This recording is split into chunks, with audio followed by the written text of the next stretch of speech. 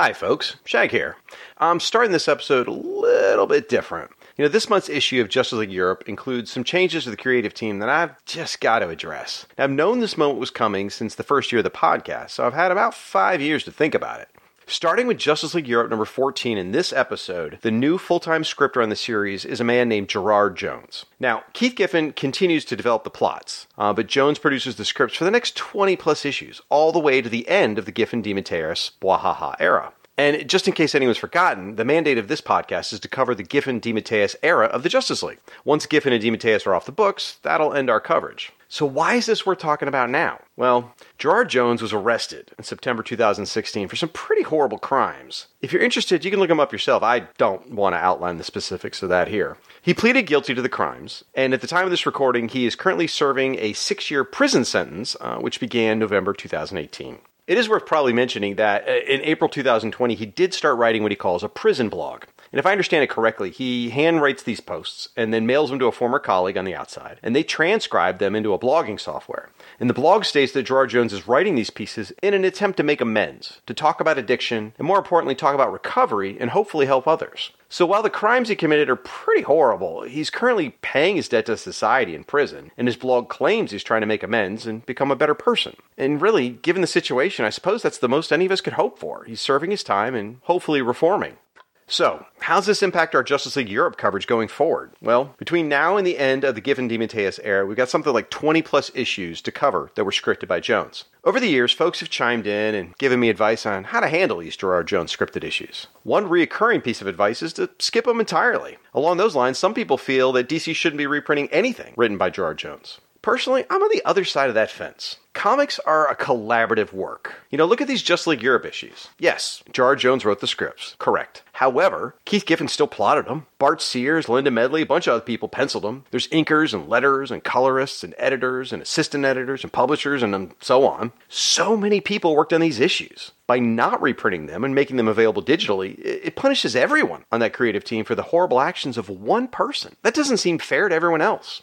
Now, if we're talking about the works created solely by Gerard Jones, like those prose books he wrote, then I feel it'd be different. Those were his creations, and only he worked on them. I could easily see not supporting those works. But we're talking about comics that were created collaboratively by a bunch of people. Prior to Gerard Jones' arrest, DC and Comixology had made the Justice League Europe issues available digitally. They even planned some collected editions at the time, but all of those were canceled after his arrest, and the issues were pulled digitally from those services as well. Now, DC has reprinted some of the Gerard Jones scripted issues in the Justice League International Omnibus Volume 2 that just came out.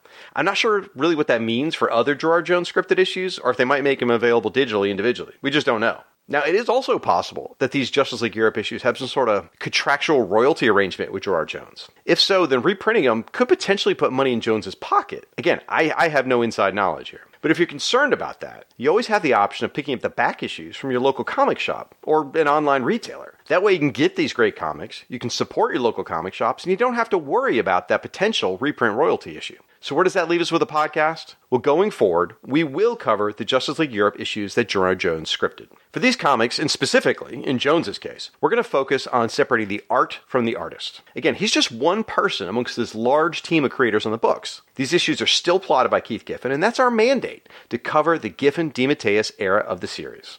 And these Justice League Europe issues tie in pretty heavily with Justice League America. Now, I will mention Gerard Jones' name once during the episode when I read the issue's creator credits. That'll be it. Sometimes during an episode we might chat about Keith Giffen or Bart Sears or tell a story about him, or something like that. That will not be the case with Jones. Another change will be regarding the Bwahaha Award. Typically, the biggest laugh of the issue comes from the script. Well, since Gerard Jones is writing these scripts, I prefer to focus less in this area.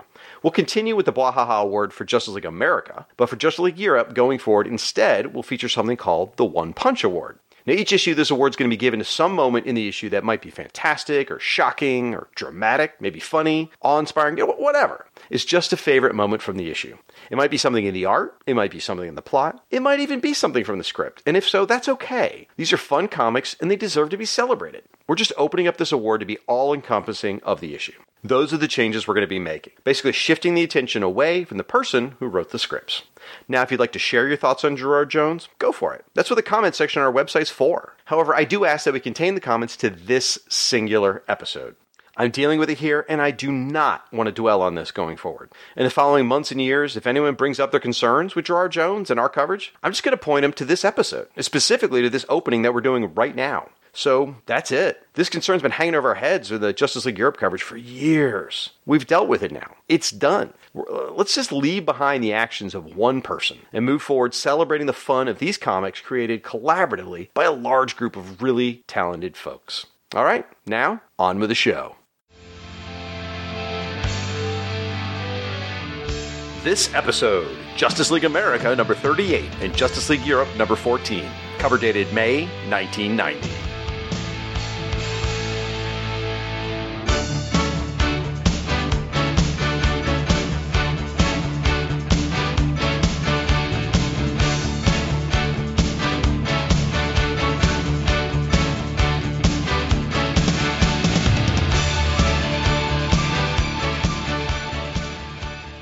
Hello, and welcome to the 38th episode of Justice League International Bwahaha Podcast, a proud member of the Fire and Water Podcast Network. Actually, this is like our 51st episode with all the specials and annuals and stuff we've covered, but we always number the episodes based on the JLA issue that month. So last month was technically our massive 50th episode. I hope you guys all enjoyed the embossed foil cover. I thought it was shiny.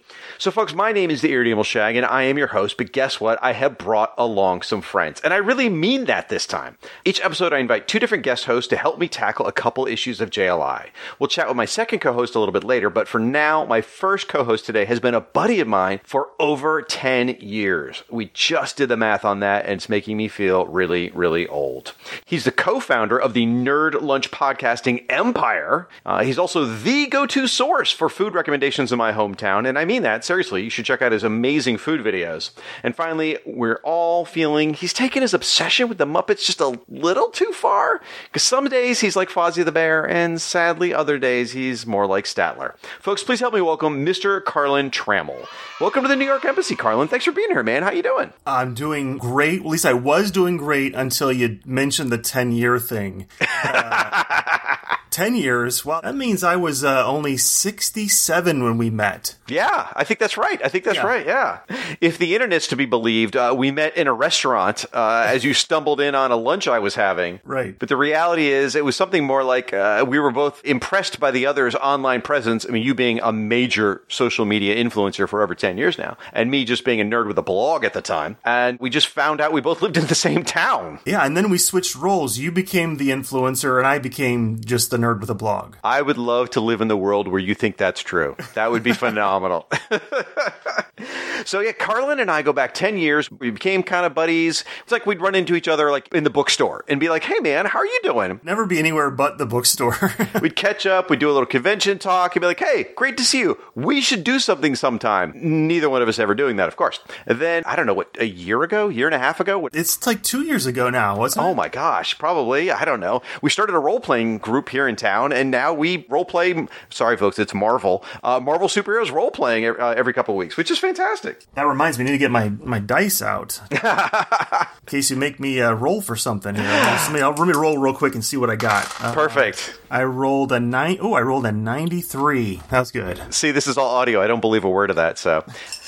You shouldn't. That was your perception check to see if you thought Adam Hughes was a good artist. Anyway, we could sit here and make role-playing jokes all night long, but we'd save that for the Hero Points podcast. Instead, we should get rolling, folks. And before we get too far along, we do need to take a moment to thank our sponsors. This episode of the JLI podcast is sponsored in part by InStockTrades.com. InStock Trades is your best online source for trades, hardcovers, and other collected editions, all for up to 42% off with free shipping for orders of $50 or more. Now, each month, we select a collected edition to briefly discuss from the InStock Trades library. You know, sometimes it's tied into that JLI issue. Sometimes it's just something we want to talk about. I've got to pimp the Justice League International Omnibus Volume 2 hardcover. It includes this issue we're going to talk about today. Actually, both issues we're going to talk about today, I should say. And it's finally available. People can get the Omnibus Volume 2, get your own hands on it right now. These things are massive, folks. It's 1,000-something pages. I mean, Carlin could use it to kill a man, which he's probably done on a few occasions. And it normally retails for $125, which is crazy. But right now in In-Stock Trades, it's 42% off, so you get it for $72.50. It includes, oh my gosh, Justice League America 31 through 50. It's got Justice League Europe 7 through 25. It's got the annuals of that time period, the quarterlies, the special. It is a massive, massive tome. Keith Giffen, James DeMatteis, Adam Hughes, Bart Sears, so many great names. Beautiful cover by Kevin Maguire. If you don't own these issues, you should pick it up. If you do own the issues, but you want a gorgeous collected edition, this is the way to do it, folks. So, Carlin, no pressure on you, but everyone else I know has brought an In-Stock Trades pick. Did you happen to bring one by chance? I did happen to bring one because I'm always looking at different comic book stores online saying, ooh, I want that, and building my little wish list that I never quite get everything I want, but that's fine because it's always good to want more. I've seen your bookshelves collapse under their own weight, sir. So clearly you buy enough to fill your shelves. Or I buy cheap bookshelves. I should stop buying those Walmart bookshelves and get something decent. I chose the definitive Flash Gordon and Jungle Jim hardcover Volume 1. This is IDW's Library of American Comics that is taking the original Flash Gordon and Jungle Jim topper.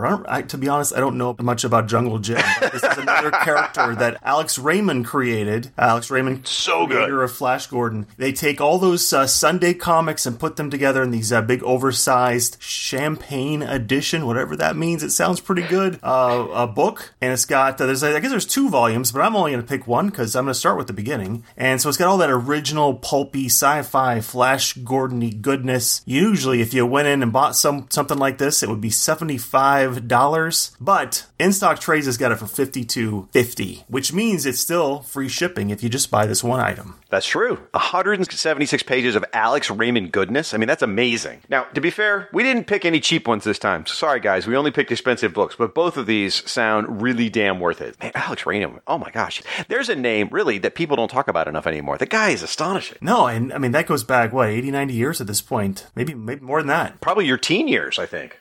Yes, yeah. I remember when I was 13 and getting Alex Raymond comic strips. All right, folks, so you can get both of these and a million other books at InStockTrades.com. Please check them out. Folks, we also need to take a second to thank you folks at home for your support through Patreon. You know, running the Fire and Water Podcast Network with so many shows and all the hosting fees, it takes quite a bit. And honestly, the network would not be on the air without your help still. So we sincerely appreciate it. If you are looking to support a show like the JLI Podcast, please check it out our Patreon, which is patreon.com/FW Podcast. And if you support the network at certain tiers, you'll be thanked on your show of choice. So our thanks to these folks who asked to be mentioned on the JLI Podcast. Our thanks to Bill Beer, Chris Lewis, Danny Dowell, David Ace Gutierrez, Devin Clancy, George Van Note, Gord Tolton, John Ross Haynes, Mark Baker Wright, Martin Gray, Matt Ev, Max Traver, Mike Zemkowski, Roger Preeb, Rudy Castillo, Sean Ross, and Tim Price. Again, please visit our Patreon at patreon.com/FW Podcast. I think Tim Price, did he pay extra? Because I get to say his name, too. He may have. He's a good guy. I was just looking at this list going, I've actually hung out with a lot of these people. Maybe that's what it is. It's all blackmail on them. It makes them pick the JLI Podcast. I'm not sure.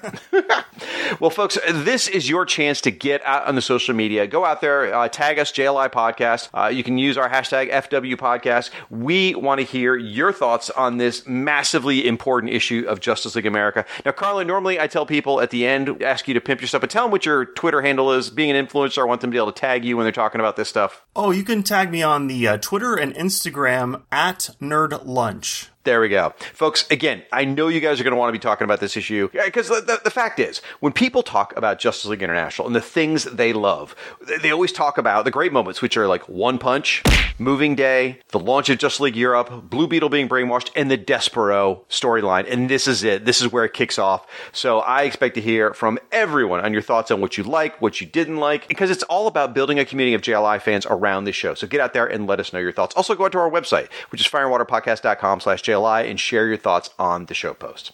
All right, folks, this is the part of the show where we are going to spend some time chatting with the guest and their history with the JLI. Now, I have to apologize in advance. It's my friend Carlin, so it's only going to be so interesting. But, Carlin, could you please tell us how you found the JLI? What made you fall in love with the book? Sure. Well, I'll try and spruce it up a bit for you so that it's not so boring. My age, I'm not really 67. Back in 1985, I was like 9 or so. And you may remember these action figures that they were making at the time based on the art of like the Super Friends and sort of the Jose Luis Garcia Lopez art, the superpowers action figures, Superman and Batman and Green Lantern, the Flash, all these characters, and they made these some gorgeous action figures. I loved them then. I still have all of them from when I was a kid. They're prominently displayed in my office here. Well done. And I love them so much. And so this is kind of where it began. It is because they had in the package for the first couple of years little mini comics. You remember these? Oh yeah. Little they were a little bit nonsensical. I didn't care as a 9-year-old. Don't care now, really. I still think they're great. On the back, there were a couple different options for subscriptions, and it made sense. Like, this was like, hey kids, you like these characters, why don't you check out the source material, sign up for a subscription. Get your copy of Atari Force when you buy the Green Arrow action figure. Okay, well, maybe not. I don't think I think they had fairly limited. It was like Superman, Batman, and Justice League were the only things that they were kind of pushing. And so I was like, why would I choose Superman or Batman? That's just one character each. I'm going to choose Justice League of America because that's got them all. Woohoo! So I signed up for the subscription. Now, I wasn't aware of what was going on in the comics. I was a 9-year-old kid. I didn't really know. And so when I get my first issue in the mail, it comes in the brown. Do you remember those? Did you ever get subscriptions, Jack? I did. I had a subscription to Firestorm. So the brown wrapper. The brown wrapper. Yep. Oh, I love it. And you just slide it right out. And so I get my brown wrapper in the mail. Ooh, here it is. It's so exciting. Slides out. It's Justice League of America 239. On the cover it's a solo shot of Vixen. And I'm like, I don't know who this is. I don't have this action figure. I don't know. I've never seen this person on a cartoon. Okay, well, that's fine. So I open the issue. I'm like, okay, well, that's okay. I'll figure out who this is. And right off the bat, in this issue, Superman, Flash, and Wonder Woman quit the league. I'm like, what? I have come in at the wrong time. And I keep reading, and there's characters in there. I've never Vixen, Steel, Vibe, and Gypsy. I don't know who these guys are. But, okay, so be it. I'm locked in for a year, and, over time, I grew to like the characters. I was like, okay, this is kind of like my Justice League. Mm-hmm. And when it was time to renew, I renewed it, and I kept going for a while, and then eventually they canceled the comic, because they were going to relaunch, and I still had one more issue left on my subscription. And the fine folks at DC Comics said, well, we can't let this kid not get his full 12 issues, so they slid into the brown paper wrapper Justice League 1, and that's my first exposure to this particular title was getting Justice League 1 in the mail. Wow. So did it make an impression on you as a 9 or at least 10-year-old boy by that point? Yeah, I remember really liking the art. I remember thinking the character selection was very interesting, especially because by that point, I think, like, Dr. Fate had an action figure, Mr. Miracle might have had one. I was like, oh, they're pulling in some of those characters. And then I had also read the Legends miniseries, and so I knew that was kind of jumping off into this title. Some of those characters carried over into this. So yeah, it made an impression. I thought it was a good set of characters, and I didn't continue getting it regularly, but I would every so often, like at Walden Books or the grocery store, either flip through an issue or pick it up or something like that. And I have eventually gone back and filled in all the holes that I had. That's awesome. And folks, going in, I did not realize that Justice League Detroit was your first era. That's also my first era, and it really ties into this issue considerably. This is perfect to have you on the show. It is just an absolute perfect, the stars are aligning. That's what's happening. All the stars that Despero wants to destroy have aligned to have you here on this episode. It's absolutely awesome. The 5 little stars at the bottom of the Justice League America logo, they're aligned now. That's what happened. Exactly. That's what it took to bring you here, and I'm glad it did. This is awesome. Well, why don't we get into the issue? Now, folks, if you want to see some of the pages from this issue, go out to our website. Again, firewaterpodcast.com/JLI podcast. There will be some images on Image Gallery. However, you could get this thing in the omnibus. You can buy it digitally on Comixology. You can get a physical copy. It's not hard to find this thing, people. So get out and get a copy if you haven't read it in a while. Believe me, it is well worth it. Come by, I'll loan you mine. Just swing by. While you're in town, don't bother to tell me, though, folks, because I don't want to see you people.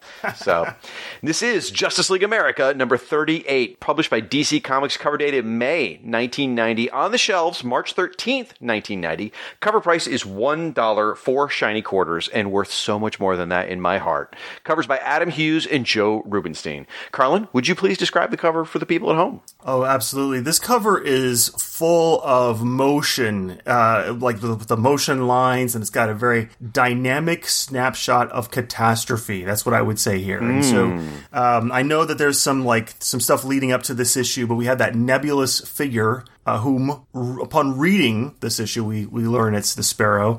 He has come zooming down from the upper left, and he's now hit the center of this shot, and the action has created an explosion of movement as some of our heroes are thrown outward and captured in various unbridled poses. Prominently in the foreground of the lower right portion of the cover, we see Ice. Moving in a clockwise rotation, we now see Martian Manhunter, and then above him, the legs of Guy Gardner. Directly on the opposite side of the cover from Gardner's legs, we see Mr. Miracle. Above him, way in the distance, is Booster Gold being flung far away, and below Mr. Miracle is the cape of Batman. And all throughout the cover are pieces of rock and rubble, and the background of this cover is a radial gradient beginning at the middle with an impactful white and moving out to a warm orange.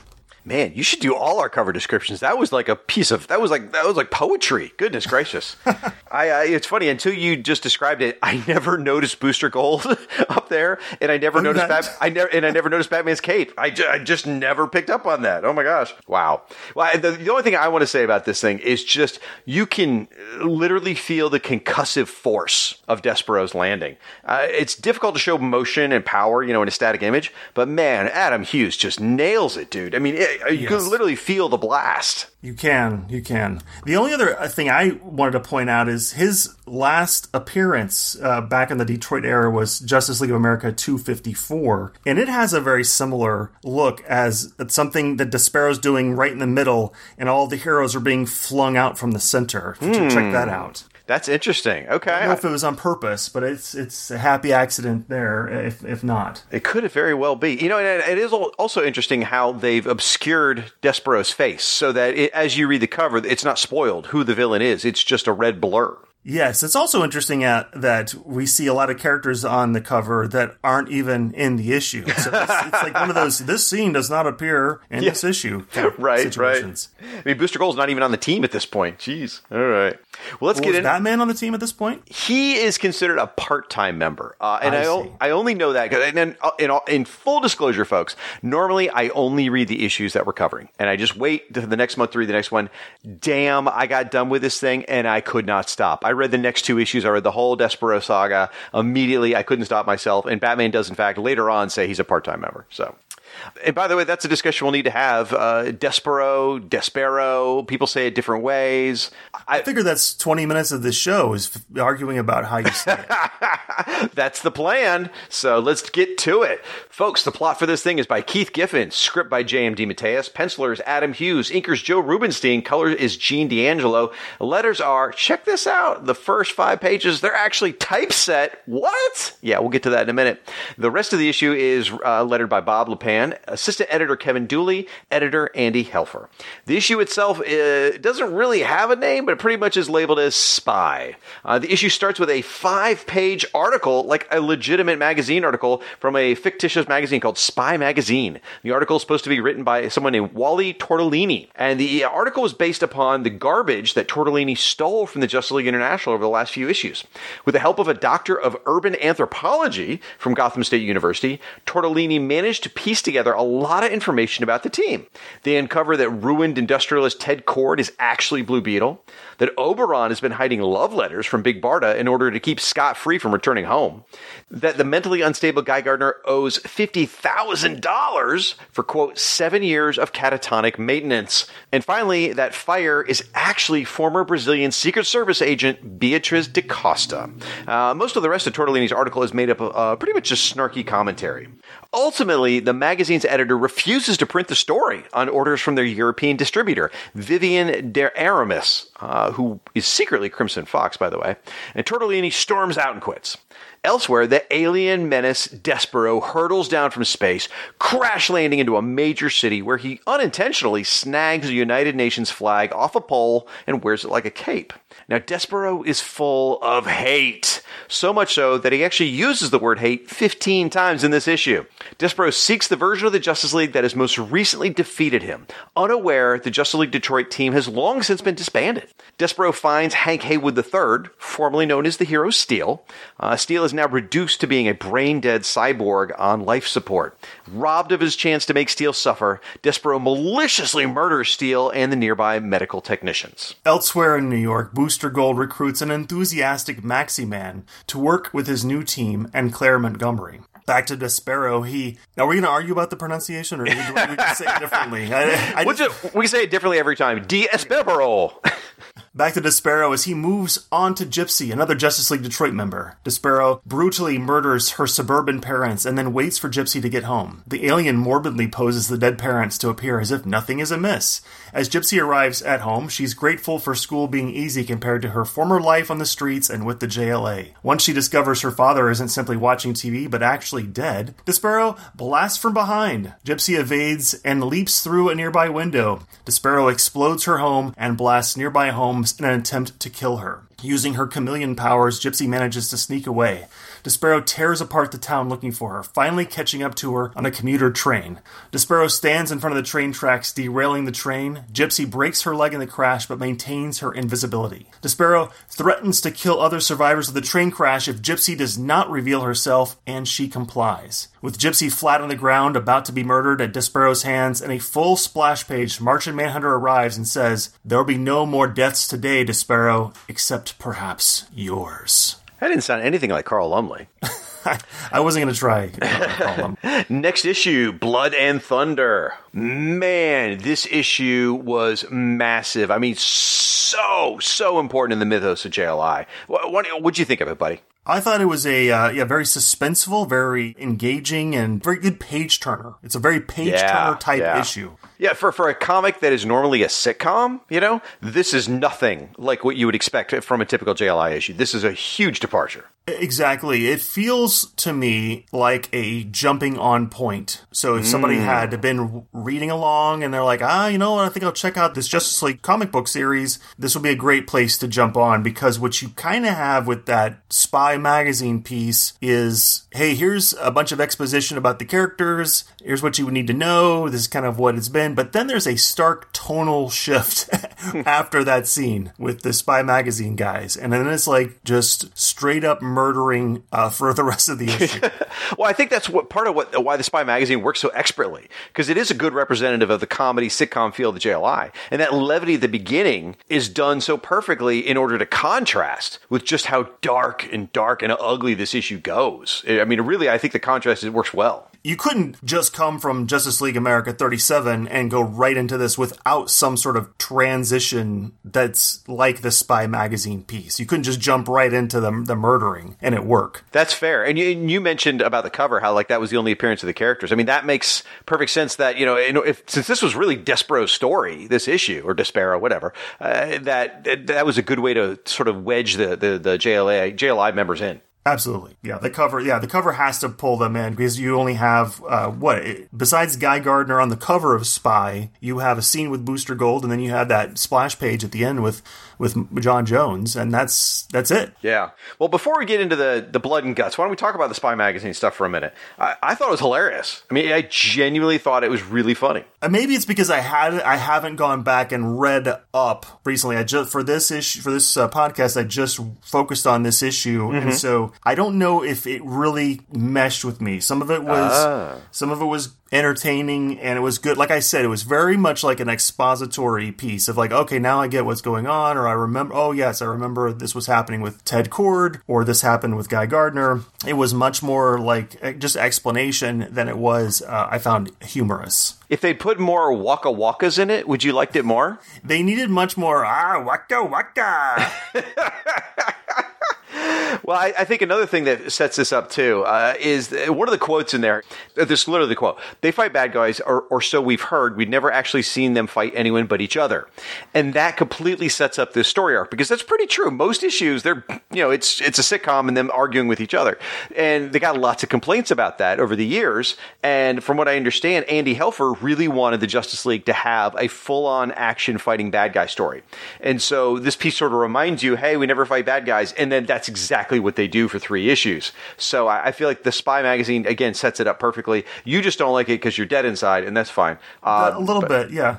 Now, I asked J.M. DeMatteis and Adam Hughes just recently about this on Twitter, and I asked them how this was done, because normally the way the JLI books were done is Keith Giffen would draw the breakdowns and kind of plot it out, send it to the artist and J.M. DeMatteis, and the artist would draw it, and J.M. DeMatteis would do the script. And I asked him, was it different for the Spy magazine? And both of them kind of copped to the fact that it's been 30 years, and they don't necessarily remember all the details of it. But J.M. DeMatteis did say that he thought maybe Andy Helfer had a hand in some of the text. He said there were certain jokes, like the Dwayne Lumbago reference, he thought probably was him, meaning J.M. DeMatteis himself, but he couldn't swear for sure. Adam Hughes said that he always had Giffen drawn layouts to work from, and that's how he plotted the story, so he assumed that's probably true in this case. And he said that the Guy Gardner face on the front was penciled by Adam Hughes and then painted by Joe Rubinstein, which is pretty amazing. Oh, wow. Thanks so much to J.M. DeMatteis and Adam Hughes for responding to this dork's questions 35 years or whatever after they did these comics, or 30 years. Thank you so much, guys. I really appreciate that. That Guy Gardner painting's really amazing. Yeah, I'm looking at it now. Yeah. It's really good. This is maybe not interesting to anyone but me and Carlin. In the article, they reference a company called Heroic Images Incorporated. It's just thrown in there as a joke. But I went ahead and Googled the company just out of curiosity to see if it ever existed. I was thinking of like those trading cards, Comic Images trading cards, and wondering, connection, whatever. The only Heroic Images Inc. I could find as a corporation anywhere on the internet, bizarrely enough, happens to have been founded in Carlin and I's hometown. So, what a bizarre coincidence. And did you even see what they did? No, I couldn't tell. I couldn't figure it out. Yeah, I wasn't sure either. Oh, okay. What I think is pretty fun is when people go on Redbubble or places like that and they make T-shirts based on obscure brands like that. Like, I think we need a Heroic Images T-shirt or coffee mug or something. I know a guy who's done some pretty obscure logo merchandise. Yes.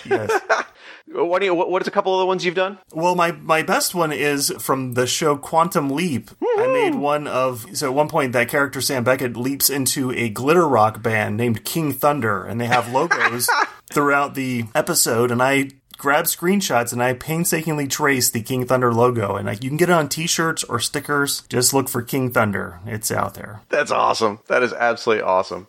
Well, the only other thing I'll say about the Spy magazine piece before we move on is there's a bit here at the end where the article gets nixed, and they say it's the European distributor. And it's Vivian d'Aramis who says that she's killed it, and she's French, and in her head, she's thinking to herself that she wants to kill it because she's the Crimson Fox. And unless I'm mistaken, that is actually the very first confirmation of the secret identity of Crimson Fox. Now, we suspected it because both Vivian and Crimson Fox were kind of in an issue or two. It was like, okay, that's probably her. But this is the first time it's actually confirmed, and it's not even a Just League Europe issue that confirmed it. It was Just League America. So I feel like the European team lost the opportunity there. Remind me, and I could be misremembering, weren't there two people who were the Crimson Fox? Spoilers! But okay, yes. You can edit that out. No, it's fine. It's been 30 years. Everyone knows by now. At this point, I don't know that they'd even decided that as a creative team, because I don't think we'd seen Constance at all yet. I think we'd only seen Vivian.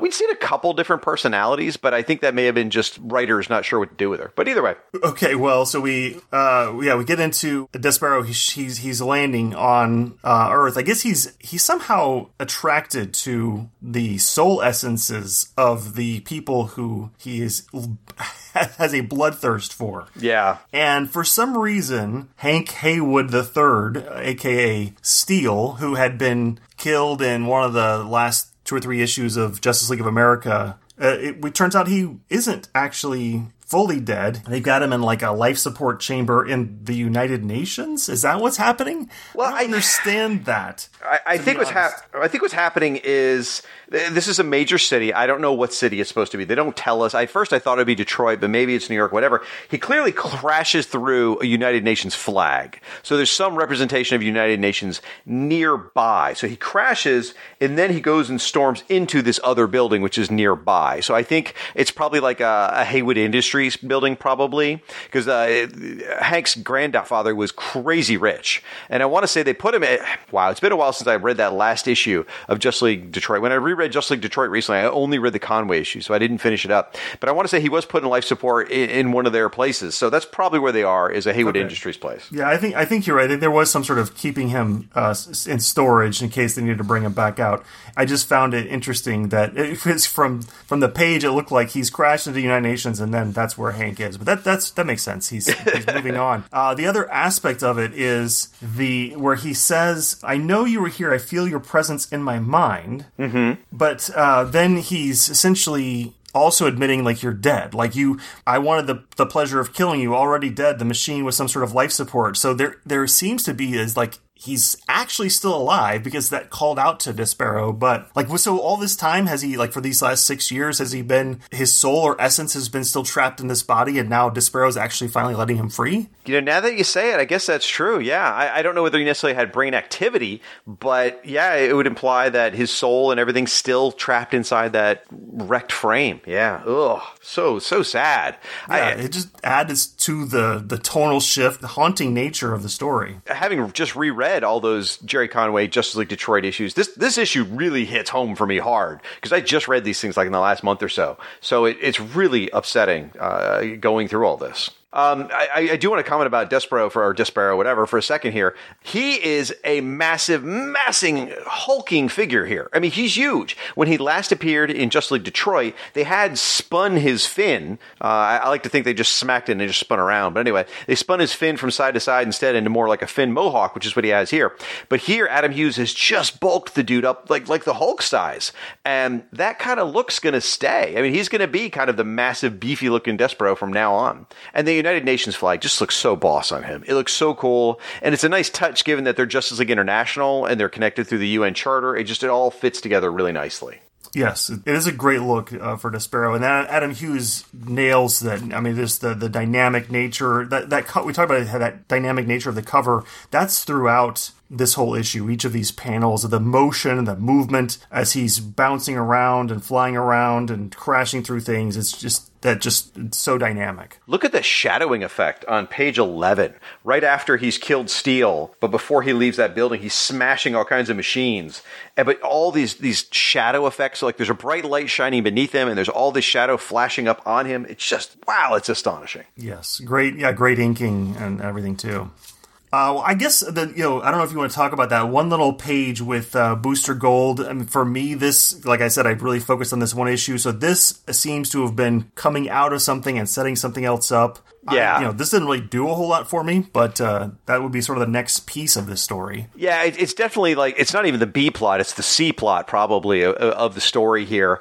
Booster quit the team a while back, and now he's working with this mysterious Claire Montgomery, to form a new team of his own. And here he's recruited Maxi Man, who's from the Mr. Miracle series. And the funny bit to me here is the name of the restaurant's a pun. It's supposed to be a Greek restaurant, but it's if you pronounce it, it's Eat a Bite of Pie, which is kind of clever. This is the second issue in a row, though, where he's gone to a funny named restaurant. The last one was a French restaurant. It was called Chez What? So those jokes continue. But yeah, it does. If you're reading it just for the Despero story, it sticks out like a sore thumb. No doubt about that. Which is funny because Chez What is where you and I first met. That is true. At least according to the fake video we recorded for Nerd Lunch. That's right.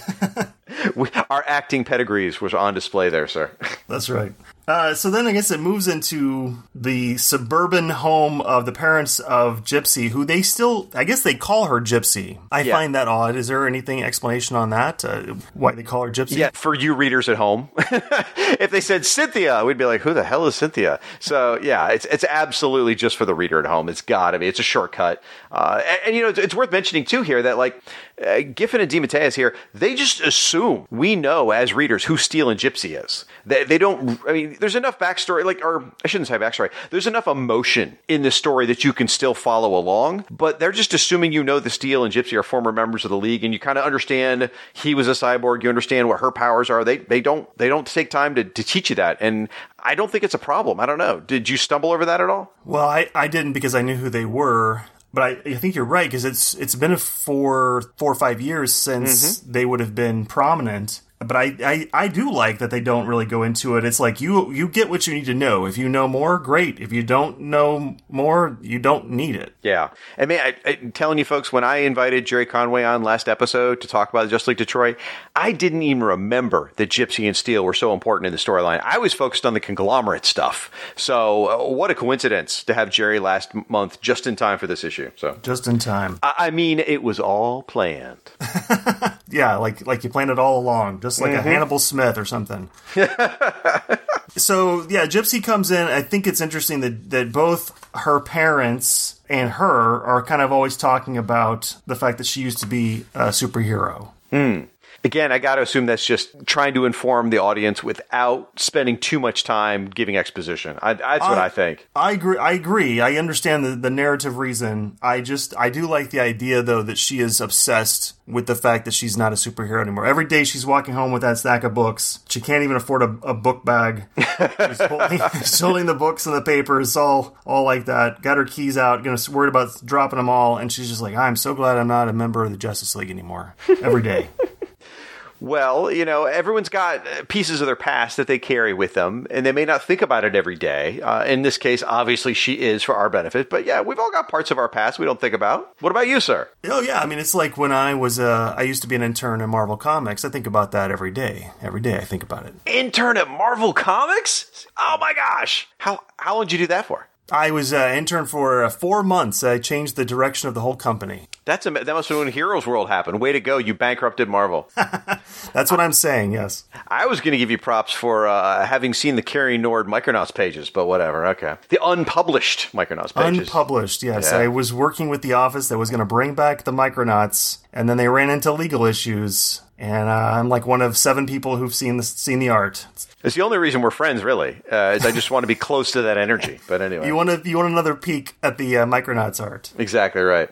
So, all right, since we're talking about this, I mean, dude, page 14, when Despero kills Gypsy's parents, that is seriously horrifying. Just sick. It is probably the most bloodthirsty and malicious moments of this entire run. It's got to be. It's horrific. Yeah, it's surprising, like, especially considering, like, the way my origin story with Justice League started is, like, I'm a 9-year-old kid picking up these comics. By this point, I would have been older, but, these are out here, like, on Walden Books shelves or grocery store shelves for kids to just pick up, and it's a little dark. Yeah, this is way dark, and I don't think Justice League goes. Even the rest of the issues in this saga aren't this dark. Throw in Steele's brain dead injury, murder, and I mean, wow, this issue is like a horror comic. I mean, practically. And then not only does he just snap the dad's neck like no big deal, but then he goes through the effort of posing her dad and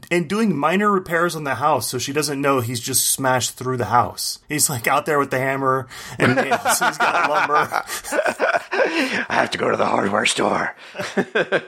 I mean, it's just gross, man. It's like a Freddy Krueger Nightmare on Elm Street kind of thing, Yes, absolutely. That's a great, I didn't even really thought, that's exactly what this is. It's very much like a horror story. Once she shows up, everyone's dead. She's on the run. You've got that whole, like, is she going to get away? She breaks her leg at one point, and it's that all that suspense is all very much like a 1980s horror film. Yeah, and I think the stuff at her house was on purpose, meaning doing it there, like, because it sort of continues the sitcom vibe, or not sitcom, but the suburban settings. It makes you feel comfortable, And then once Despero invades her home and destroys the homes around it, it makes it feel more real, as if like it could happen to you, the reader, at your own house. So it makes it even more scary, more real. And he's just toying with her, that, I guess it's page 16, that first panel, like you said, the shadows on Gypsy, but then behind her, you just see the 3 eyes and the outline of Despero, and he says, "Daddy is dead, child."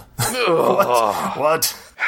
Glad those 11-year-olds are picking these things up off the shelves. Perfect. I'm not sleeping tonight. Right. Therapy bill. Sorry, parents. As this is all leading to the giant ending, the amazing final splash page. But they do set it up earlier. They mention, as Gypsy says, that she gets a letter from Martian Manhunter every couple weeks. So early on, they're setting up this friendship between her and Martian Manhunter, which works for carrying us through to the ending. Yeah, and I think that, you had mentioned having read the Detroit issues, and my recollection is that Martian Manhunter is very much sort of like the father figure of those 4 newer characters. That would make sense to me that he's still going to kind of touch base with them and follow up and make sure that Vixen and Gypsy were doing okay after everything.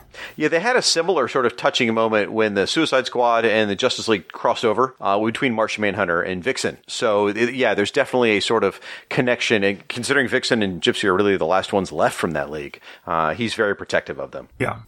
Well, the whole tie-in of the story in Martian Manhunter Manhunter and Gypsy and Steel. Like you had mentioned having just read some of these issues lately. Now I guess Jerry Conway wrote the last time the Desperados showed up. Correct. That was the end of his run. Okay, so that would have been 251, 252, 253, and 254, and that roster did include those four we've talked about: Vibe, Vixen, Steel, and Gypsy. And Martian Manhunter was on the team, Elongated Man, and Batman was on the team during that piece, that little run. And then Zatanna was as well, but she was not a part of this encounter because she had been abducted by some other villain and wasn't with the team. Adam. Ugh. Yeah, so folks, if you haven't read those issues that Carlin just called out, the Despero Saga is probably considered the peak of the Justice League Detroit era. It's so damn good. And it's a great lead up to this, too, because you get the characters, you get the Despero and all that. It's so freaking good. They should do a little trade paperback with those 4 issues and then like these 3 issues. Oh, collect it all together. That'd be nice. That would be a good collection. Yeah. Huh.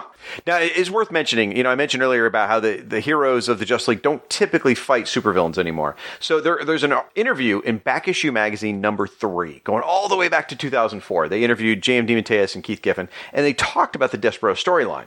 Giffen said, and I'm quoting here, "The Despero storyline was one that Andy Helfer really thought we needed, as it was a knockdown, drag-out superhero-supervillain fight, and it kind of was." Then J.M. DeMatteis goes on to say, and this is interesting, "One thing about that story, even then I was writing that as a satire. All the Despero dialogue was kind of like satire of a Frank Miller kind of thing, and also my own craven, intent, brooding inner dialogue." Wow. I mean, unless you know that, you probably don't realize that J.M. DeMatteis was trying to, lampoon this stuff. And once you read the dialogue from Despero, it sort of makes sense. He is very much over the top, like way, way, way over the top in the way he talks. And so here, I'll read you some example in the caption boxes. "I have traveled all this way to destroy the Justice League, and this is what I find. I am Despero. I live only to hate. My hate must have expression. It will. It will." He uses hate in almost every word balloon. He's so angry, and it's so over the top and all inner monologuing.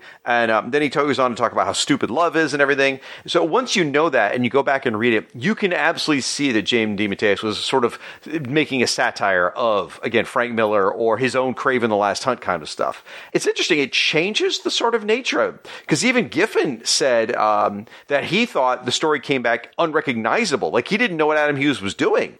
So between Adam Hughes doing this and J.M. DeMatteis mocking it, and yet all of us didn't pick up on it. We all just thought it was like the most horrifying, violent, brooding story ever. It's this whole interesting mixed match of everyone had different things they were trying to do, but everyone took out of it what they wanted, so everyone walked away happy, I guess. So right, there are things like that like, especially with things like camp, like if you think of the early Batman 60s era show, like it's very much camp, but it's played so straight that if you were to just read the script without any inflection, any actors, you would be like, oh yeah, it's just, played straight. Yeah. Or like going back to Flash Gordon, like the 1980 Flash Gordon, yeah, it's camp, but you could step back and say, no, it's played straight. Like this is very much like that tone of like, I'm reading it thinking it's being played straight, but with that comment you're making, I'm like, oh no, it's kind of trying to be a little bit campy. Did you just call my beloved Flash Gordon camp? But it has elements of camp, and I love Flash Gordon as well. I have nothing but love in my heart for that movie. You better have fear of me in your heart right now, Carlin, is all I'm saying, because this is not a safe space to hate on Flash Gordon. So. No, there's no hate at all. All right.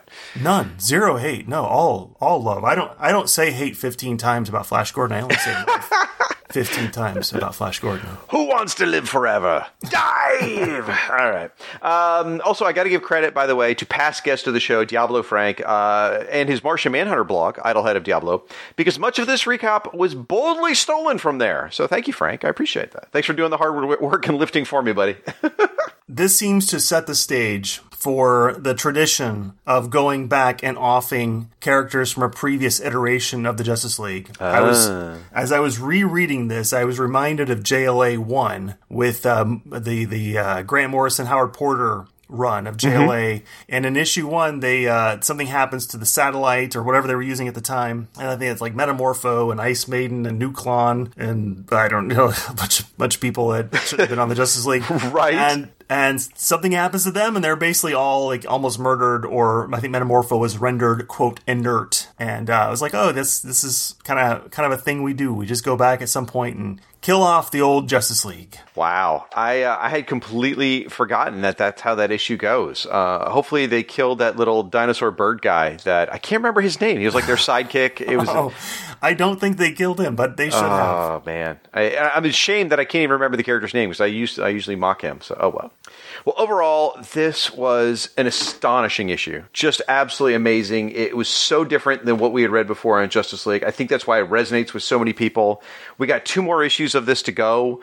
Actually, it's kind of interesting. This issue was really more like half an issue of Despero, and then the 3rd issue in it is also just half issue of Despero. So it's really only like 2 issues spread across 3. But either way, a powerful, powerful story, and I absolutely loved it. I hope you enjoyed this look back at it, Carlin. I did as well, and I think I've mentioned before this last page. I think you mentioned it as well. This last page is worth the price of the entire book. This I don't know if Martian Manhunter has ever looked better than he does in this last page. He looks amazing, and he literally threatens Despero's life. I mean, Martian Manhunter, this person of peace, is threatening to murder someone. It's like, wow, this just got serious. Yes. This is not about Oreos. So, yeah. All right, well, with that, folks, we're going to move on to our next segment. This is where we're going to talk about the Bwahaha Award. This is where we nominate the funniest moment in the issue. This issue is a little hard because there's not a lot of ha-ha. Both myself and Carlin will pick a moment, and only one will be awarded the coveted Bwahaha Award. Carlin, you're the guest, unfortunately for everyone listening. What is your pick for the Bwahaha Award? You're right, this is very difficult. I did not come up with something until the last minute. I've been thinking about it for so long. I think I'm going to go with the random drive-by comparison between Guy Gardner and a pineapple. That's a good one. Out of the blue, for no reason, it's like they have this little segment in Spy Magazine, separated at birth, and they have Lex Luthor and Big Sur, Superman, and Clark Kent, Guy Gardner, and a pineapple? Why? It doesn't make any sense. I think it's clever, so that's my nomination. I like that. I think it's the hair, though, in the pineapple sort of leaves, I think is where they're going. But yes, it's about of the same personality, that's for sure. Mine also comes from Spy Magazine, again, because that's pretty much the only humor in here, is when they call out Blue Beetle. They say, here, I'll read from it, Ted Kord, particularly mean-spirited readers may recall, went totally bankrupt some time ago after his meteoric rise to the top of the high-technology world. Those among us who wanted to mercilessly taunt the one-time high-tech wonderkind wondered where he disappeared to immediately thereafter. Now we know, as do hundreds of Mr. Kord's creditors. Be gentle, boys. I found that bit pretty darn funny. That was clever. Yeah, that was good. So we have to decide which is better, the pineapple or the be gentle creditors comment. I can be swayed. I can be easily swayed. I mean, the pineapple's good. You get your Adam Hughes art there, but that was clever writing there with the Ted Kord creditors piece. I can totally go with that. You know, I like to win. I said that a few times lately, and I don't usually win when we role play. I lose mercilessly, so I will take the win. I'm going to take it. So congratulations, Ted Kord. You have won the coveted Bwahaha Award. Please wear it with pride. It is as tangible as the laughter we give you. Maybe next time, pineapple. It's not an episode of Psych. Carlin, I need to ask a favor. So this whole Spy Magazine expose thing, it came about from this reporter rummaging through the JLI embassy trash. Just to ensure we don't get another magazine expose written about him, would you mind sitting here and guarding the embassy trash for a little while? You want me to guard the trash? Yep. Yeah, that's exactly right. Absolutely. I can guard the trash. Oh my gosh. I did not get that the first time. So I did it again, just for you. Great. So I'm not going to say I love you, but I do say we only have 14 hours to save the Earth. So don't worry, Carlin. We will bring you back at the end of the show. Oh, I can't wait. And after this podcast promo break, I'm going to head over to the Paris Embassy for the 14th issue of Justice League Europe.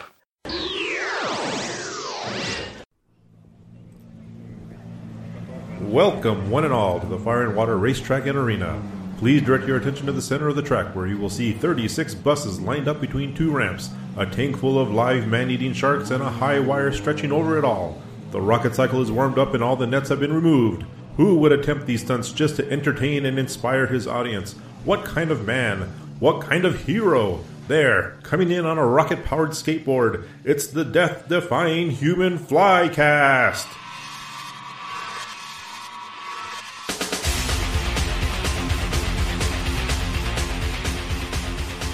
Join me, Max Romero, and a rotating roster of guests as we dive headfirst into the colorful comics of Marvel's The Human Fly.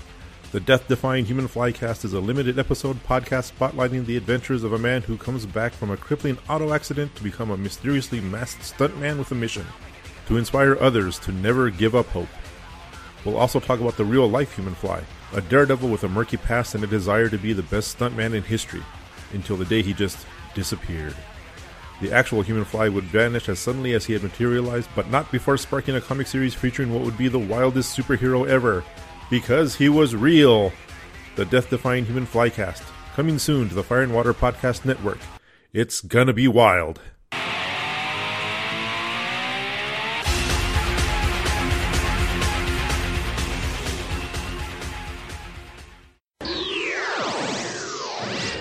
And now, our coverage of Justice League Europe number 14.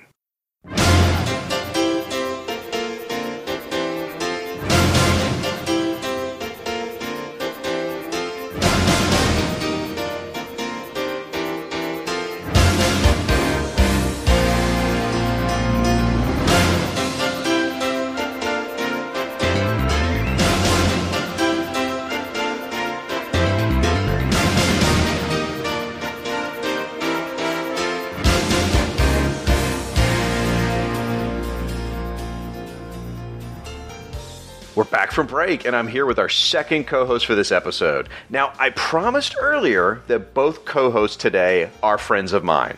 That might have been a little bit of a stretch. This co-host is more like a frenemy. We've been aware of each other for about 10 years. But truly, we didn't become friends till 6 years ago when she foolishly invited me to be a guest on her podcast. And her show has never been the same since. Now, in addition to being a podcaster, she's also a literary enthusiast, a comic book journalist, and she was a speaker at the Bowling Green State University Popular Culture Conference. She's pretty amazing, folks. And if you ever get a chance to meet her in person, she'll actually have to stand on a step stool just to look you in the eye. Folks, please help me welcome to the show my friend Stella. Welcome to the Paris Embassy, Stella. Thanks for being here. How you doing? I have three things to say to you. Number one, you're a despicable human being and I despise you. That is true. Number two, I'm glad I'm coming on after the episode with Dr. Swartz Levine because she's cleaned up the place from the misogyny and the toxic masculinity. So now I can actually breathe. And number three, that is also true. Finally, I'm invited on here. When you started the blah, blah, blah podcast, I begged you to be on. Oh my God. It took years for you to finally invite me on for an issue. People, you are being lied to right now at this very moment. I met Stella face to face in 2016 at a Mexican restaurant.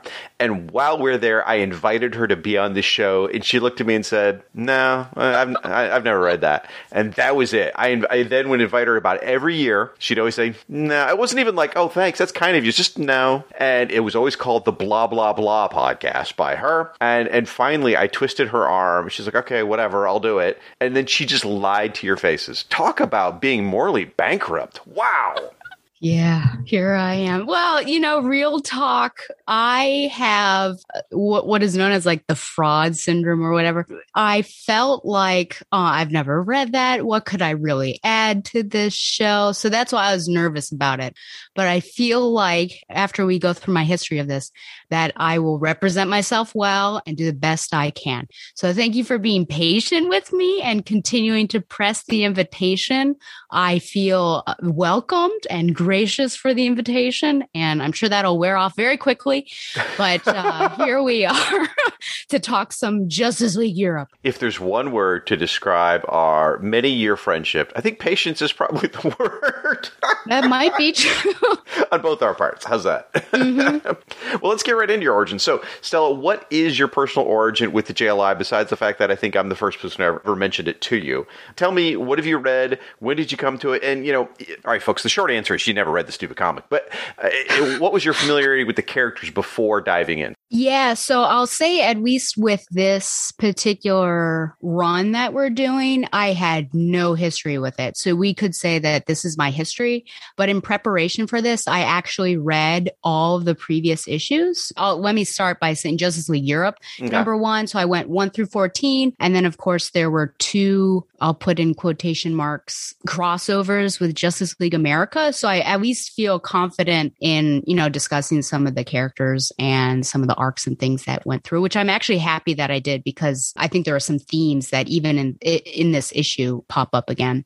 But with the characters, I've known, I would say, all the characters pretty well. One of my favorite stories, actually. People who listen to me know that I'm the queen of counter opinions. Batman and Robin's my favorite Batman film. I like things like that. So Identity Crisis is actually one of my favorite stories. So to actually see in real time the relationship between Ralph and Sue has actually been really rewarding to read that through. So I'd feel like the only person on the team I might be less aware of is the Russian, whose name Rocket Red. Yeah, Rocket Red. There we go.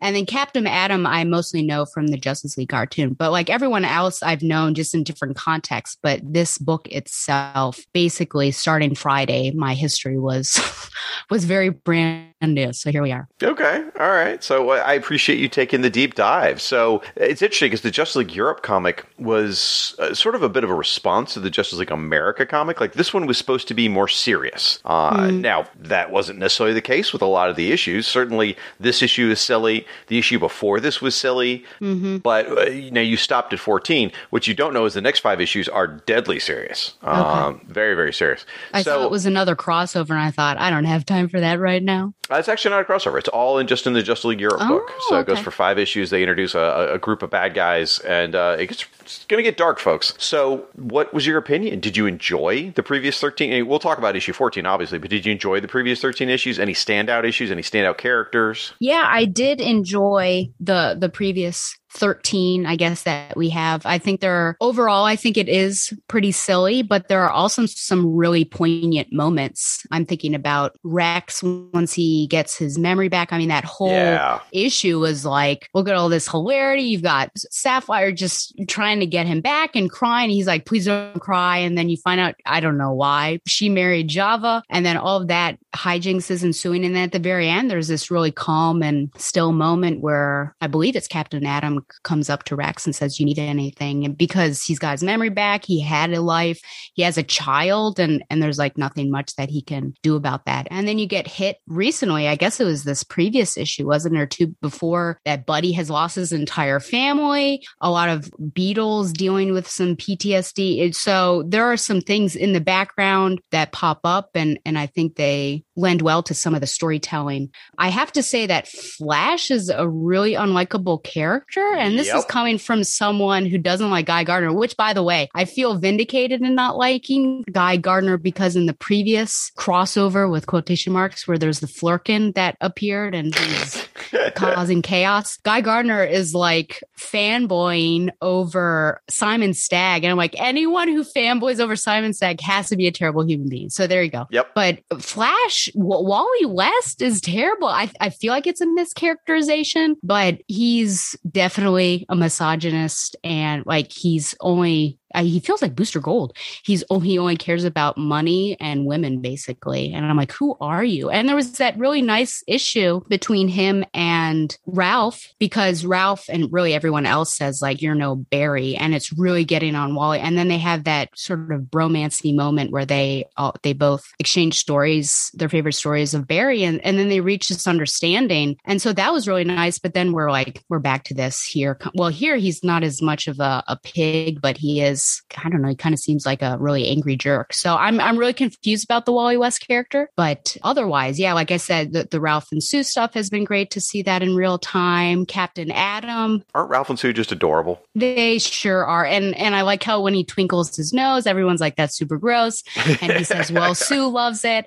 And then someone, like some other character will be like, that's not what she told us. Right. And so that's been like a little joke that pops up. But yeah, and shipping, I have been shipping Captain Adam and Catherine Colbert. That's been lovely. Yep. And to have some equal opportunity objectification on Sue's part towards Captain Adam has also been lovely. I thought it was going to be a task, like a labor. I'm going to do this, but it's going to be hard to read. But I actually I would say more enjoyed it than I thought it would. So it has exceeded my expectations. Oh, that's fantastic. I'm glad to hear that. Actually, I'm glad you bring up Wally West because you picked up on something interesting. We've been talking about on the show. Thanks for listening, by the way, about the mischaracterization of Wally, because he's been a horrible pig throughout most of the series. Then, and by the way, that was when it was written by Giffen and DeMatteis. DeMatteis leaves the book, and they got Bill Messner-Loebs to come in and be the scripter for a little while. Well, Bill Messner-Loebs was writing the Wally West Flash series, and he came in and course corrected the way Wally was treated in this book. He wrote that issue that you talked about, where Wally and Ralph connect, and Wally becomes more of a human being than just a gross pig. And so they really did some course correction. Well, unfortunately, once Bill Messner-Loebs left the book, Wally seems to kind of slipped right back into the old behavior again, which is unfortunate. Now, I haven't read too far ahead, so I don't know if Wally will course correct again. But right now, he's not in a very nice place that the fans aren't happy with. He also lied to Karen because when she was in the hospital bed, he said, if you make it out of this, I'll never say, like a sexist or misogynist comment to you ever again. And then I think it was this previous issue, which I don't know how they get away with some of the innuendo lines that they've gotten away with. Okay. But there was something extreme that my jaw dropped, that this conversation between the two of them in the hallway. And I thought, how have you gotten away with it? And also you lied to her. You said you wouldn't do this anymore. So Wally didn't lie. The writer changed and the new writer didn't stick with it. So, I mean, yes, if you consider these real people, yes, but it wasn't so much Wally lying as the writer didn't keep going with what they had said earlier, which is a shame. Yeah. So, all right, I'm very excited to hear that you're enjoying this book because it's a fun book. This was my Justice League for a long time. It took me a while to warm up to Justice League America, and this was my team. Well, why don't we get into this issue? Folks, this is Justice League Europe number 14, published by DC Comics. Cover dated is May 1990. It was on the shelves April 3rd, 1990. Cover price was $1 for shiny quarters. And the cover is by Bart Sears, who's the traditional artist. Now, he does not do the interiors on this issue, but he did the covers. Stella, you want to describe the cover for us? I absolutely would love to. And let me just say while I'm getting to the cover that our mutual friend, perhaps frenemy, Professor Cheapskate, a.k.a. Alan, would not have bought this. Not for $1, but you know what? You could probably find it in less than a quarter bin nowadays. Yeah, well, with taxes, he's paying more. So the cover is, and this is apropos mainly because when we're recording, the Godzilla versus King Kong movie is out, but it looks like we're actually looking through film, actual film, and you at the very top, which is the most eye-catching, you have this huge Godzilla foot coming down, and the action is obviously showing that it's coming down. And then underneath, scaled, potentially, I would say, scaled well to the foot, you've got certain members, and they're all in costume, which is it's a bit misleading since no one's really in costume in this. But you have Ice and Power Girl, which I do want to talk about her art, and Fire and Flash. And then behind, which is probably the funniest one, is Elongated Man. And he's, of course, stretched all over the place, but also his eyes are literally bugged out. I've left his skull. And then Wally is saying, uh-oh. So everyone's kind of looking up. And though Power Girl seems unperturbed, she's just crossing her arms and like, I can deal with this. But yeah, a really interesting. She's probably the only one that would survive it, actually. That might be true, even though her powers have been slightly dampened. Yeah. But yeah. I love this cover. It is hilarious. The film strip motif, the Godzilla foot, the tiny size of the heroes. I mean, like each toenail is like the size of 3 of them. Yeah. It's great. It's a real hilarious thing. I don't know if you remember, this is probably before your time because you're still, I don't know, you're like, 15 years old. 16, you were close. Oh, happy birthday. And so this has echoes of the Bambi versus Godzilla cartoon, for those of you who remember that. It was like this cute little cartoon. It was only a couple seconds long. It showed Bambi eating in the woods, and then suddenly giant Godzilla Littlefoot squashed it. I mean, that was the whole cartoon, and it was everyone knew it. It was infamous. It was hilarious, and it looks very much like that. And it's a hoot. It's a really expertly drawn Godzilla foot too. I mean, it looks really good. I would agree. So you said you wanted to. Oh, and by the way, why is Fire only wearing one glove? I mean, I know Michael Jackson's pretty popular in 1990, but what's up with that? No idea. Could be miscolored, I suppose. But yeah, I also looked at hand placements because I wondered if Flash would put his hand inappropriately anywhere. But it does fit internally because he was flirting with Fire the entire time. Yep. So I guess that works out that those two are next to each other, kind of. Well, I like that Ralph has got two hands on Wally, like, almost like hiding behind him or friendship. Yeah. So it's nice that they're friends. So I like that. All right, let's get inside, folks. The plot and breakdowns is by Keith Giffen. Script is by Gerard Jones. Penciler is Linda Medley. Inker is Jose Marzan Jr. Letter is Albert de Guzman. Colorist is Gene D'Angelo. Assistant editor Kevin Dooley. Editor Andy Helfer. The issue itself is called You Oughta Be in Pictures. And oughta is misspelled. Not that oughta is probably correct, but either way, there's a G in there, which is very unusual. Or a G and an H. Stella, why don't you start us off? Absolutely. Okay, so the issue opens with a scene from 7 years ago, which my first reading I was a bit confused on, but here we are. In Brooklyn, there is an obsessive movie nerd, and he gains the ability to project his consciousness into the shape and form of any character he sees on TV or films. He's kind of sucked in, it seems like Jumanji. While he's in the form of the screen character, he is actually separated from his real life body. Fast forward to the present, and this same nerd is upset because he's failed to launch a career as a celebrity impersonator. Frustrated, he gets the idea to impersonate the rich and famous Flint Eastwood. We then travel across the globe to the Cannes Film Festival, and there we catch up with Ralph and Sue Dibney, Wally West, and Karen Starr, which is Power Girl's secret identity, though she rarely uses it. The heroes of the Justice League Europe are actually invited guests of the annual film festival. I really don't know what the film festival was thinking about doing that. But of course, the European team is hoping for some good public relations because everything that they touch is basically disastrous. While Wally and Ralph inappropriately ogle women, they spy Justice League America members Fire and Ice, who are also attending the festival. And everyone's in their civvies, by the way. Elsewhere in town, our movie nerd is actually impersonating Flint Eastwood, wooing several beautiful ladies. The hotel staff realizes he's an imposter when the real Flint Eastwood is spotted elsewhere in town. The local police arrest him for impersonating a celebrity.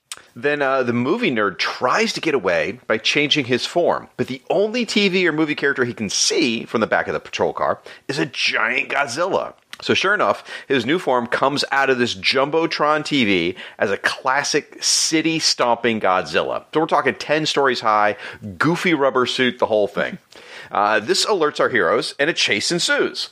They follow the 10-story monster into one theater after another. He transforms into a Texas Chainsaw Massacre knockoff, and he's finally able to escape by shape-changing into an adorable puppy he spotted in a G-rated movie. In the end, the Cannes, I don't know, I say Cannes Film Festival, but I'm stupid. So anyway, the Cannes Film Festival, we'll call it all of them. Anyway, the award ceremony's canceled, and the Leaguers are blamed for the incident. So Wally, Karen, Ralph, and Sue fly back to Paris, really with more questions than answers, knowing full well that Captain Atom's going to blame them for the destruction, and yet never knowing that the shape changer is on the plane with them.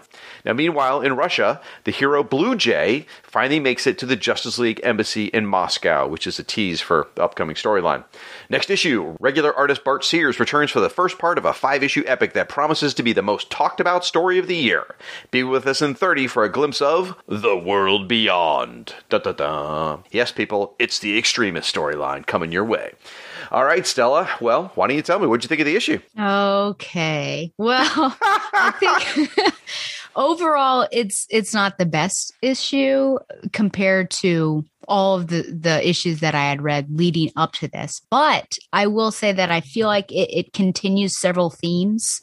I think it continues the themes of displacement, strangers in a strange land, the inability to conform to customs, and how it just becomes worse for the team after they try, and they just continue with their rotten reputation. So, you've got the comical, but also it's just almost disheartening. Like this team can't catch a break, really. Yeah. I do wonder why Crimson Fox isn't there, because she's been kind of that glimmering light for them that finally, because there was this one issue where this whole complaint that no one speaks French on the team, with the exception of Ralph. And it just seems like, these haughty Americans are trying to, impose themselves on us again. And so then when they had Crimson Fox, it's like, well, now we have representation for us. And so I don't know why she wasn't out and about with them, but maybe she doesn't like to use her civilian guise very often. The civilian guys, it would be tricky for her. But yes, she could have absolutely gone in costume. Yeah, you're right. I guess she seems, if she's the same woman that was flirting with Bruce Wayne in that previous issue, then she probably would have been in the Cannes Film Festival, like actually viewing things and all bedazzled rather than hanging out with these muckety mucks. That's what they want you to think right now? It's trickier than that. I see. So this is what happens. I'm just popping on here. But yeah, so clearly a transitional issue focusing on members who are not dealing with some trauma like Rex or Buddy. So trying to lighten it up and then have this intermingling with the international gals of Fire and Ice. The villain, with quotation marks, I would say, isn't much of a villain. I feel like in a good way, he really fits the Justice League, your JLE. Is that okay if I call it that? Yeah. The JLE team struggles in this book, really, as someone who's a misfit. He's trying to fit in somehow, but just doesn't work out for him. So I do like that. But otherwise, I mean, he's just running off from conflict. Mainly, I think that there's only one time that he may have tried to attack with the chainsaw, and just hijinks are caused from him trying to escape. So it's like I don't know. There's a lot of crazy stuff that's going on here. Some great moments. I loved when Ralph was being a pig and he, I guess, was ogling Fire and Ice. And then he goes to say hello to them and they just whack him. That was just out of instinct. They just one punch him, which I love that. He was absolutely ogling them. He even says, yep, I know that full bouncy, like, ... hair anywhere. Dude, come on. Your wife is right there. I know that he's really, I guess, tit for tat, because she clearly in previous issues, I'm sorry, it seems like I'm flexing, like I read all these issues, but in previous issues, she's like very out about ogling and objectifying and saying what a manly man Captain Atom is. Right. So I guess because there's even that one full page where they first arrive and his head is stretched and he's looking up at a billboard of a sexy lady. He's pretty sleazy in this. More so, I mean, there's been like a couple of jokes here and there, but it's more so in this one, that's for sure. But you kind of step back and go, you know what? Every marriage has its own quirks, and it seems like they make it work. They have their style. They love each other. They're committed to each other. They goof around and joke about other people being attractive, but they always come back to each other and don't stray. So I guess if it works for them, it works for them. Yeah. They're an awesome couple. I can't help but love them. Yes. Yeah, I agree. And I think once we talk about the role of the female characters in here, I'll ask a question, because this entire run, I'll ask it now and then I'll say, we can put it on the burner. Let's do it now. But I just feel like this is the most sexist book I've ever read. Like, possibly. And I just wonder why. Is it just the team members? Is it the writers? Is it like, we're playing it up for laughs and we're saying our audience is men, so let's make it for that? Is it the times? I mean, what is it that has made this like this? Because I was like, what is going on? And like I said in the previous issue, some things were said that I could not believe got past the censors. It almost seems like Justice League Europe's worse than Justice League America. It seems like the sexist comments and stuff like that, for the most part, I don't know. I'd have to really sit there and analyze it. But the worst offenses in Justice League America are coming out of Guy Gardner's mouth, which are where you would expect them to be. And he's consistently put down for those behaviors. Whereas here, it's coming out of Wally's mouth, and he's not always put down for it. And obviously, it's coming out of Ralph. So I did want to bring this up because This issue specifically, and you got to go with me here, it feels to me like in this issue, they're trying to change that and put a positive spin on the representation of women in this issue. But I don't know if they succeeded or not. I'll go through my reasons and then we can talk it through. For the first thing is there are more female protagonists than male in this issue. You've got Ice, Fire, Power Girl, and Sue. I count her as a protagonist versus just Flash and Elongated Man.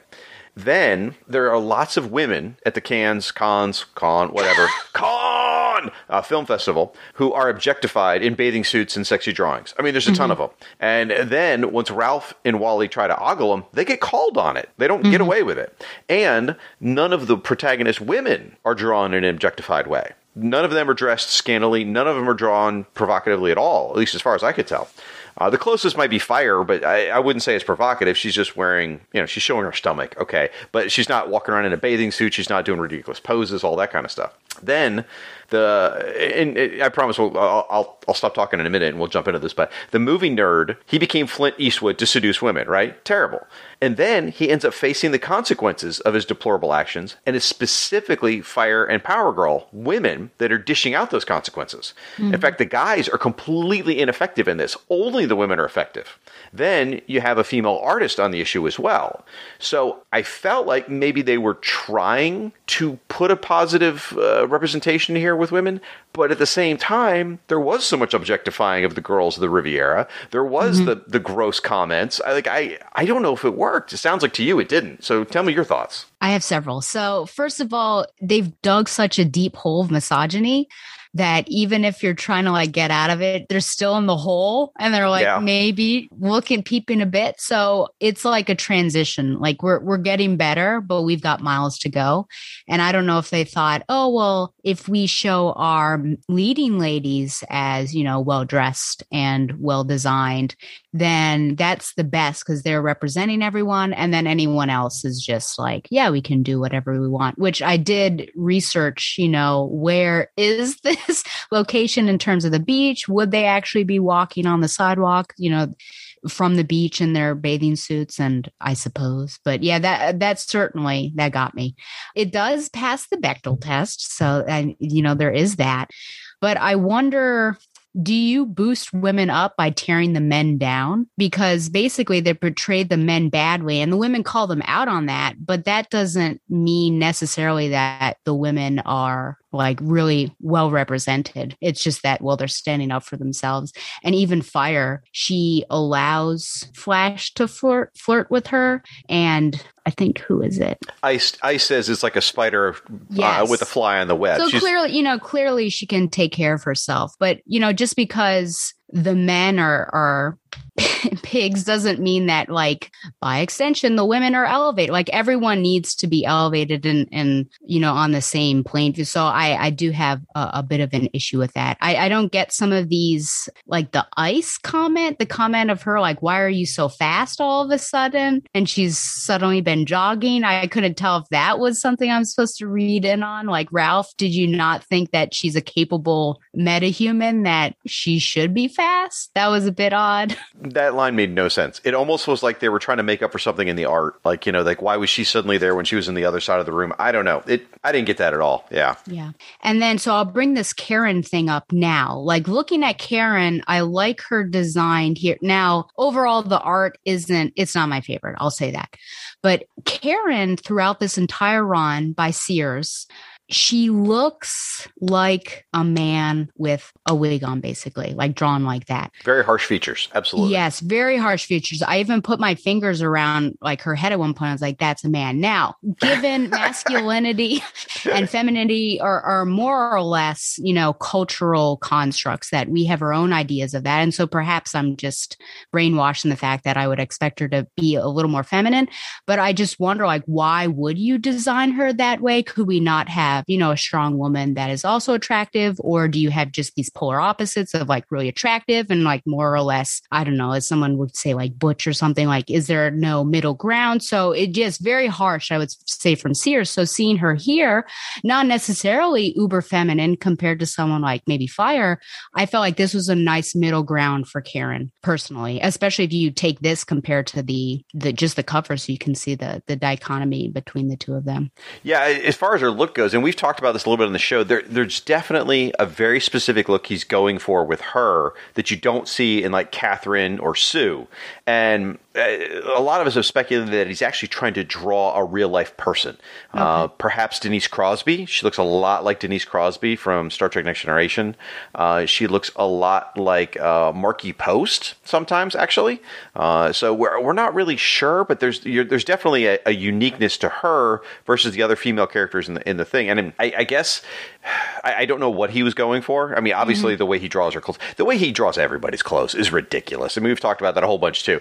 Everybody is ripped like insanely, whether you're a guy or girl.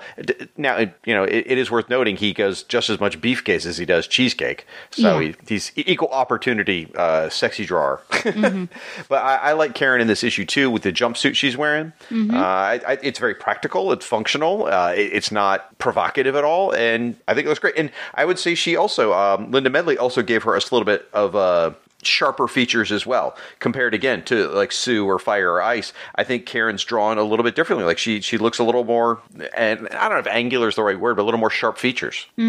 Yeah, and it's clear, like her body type, I think, is much different than the other women too. So I think it matches that. I don't know if necessarily she'd be bodybuilder type, but clearly someone who's well defined and really in shape, I think, compared to the other women. So her face would potentially follow that. But yeah. So I think they're trying, to get back to your original question, but it's they still have some time to go. And I think the big part is that they do call them out on and they hold the men accountable for this, and they show that they're capable all on their own. So I think those are the positive aspects to get from that. But yeah, I'm just looking at this cafe scene, and just to the left you have this woman in a one-piece bathing suit. So it's weird, sort of the juxtaposition between this. I've never been to the Riviera. Now this issue certainly makes me want to go. I bet it does. But I've certainly seen pictures of like South Beach and things like that, and that's what South Beach looks like. Yeah. So I don't know. I would assume there's some basis in reality in this. I'm not sure.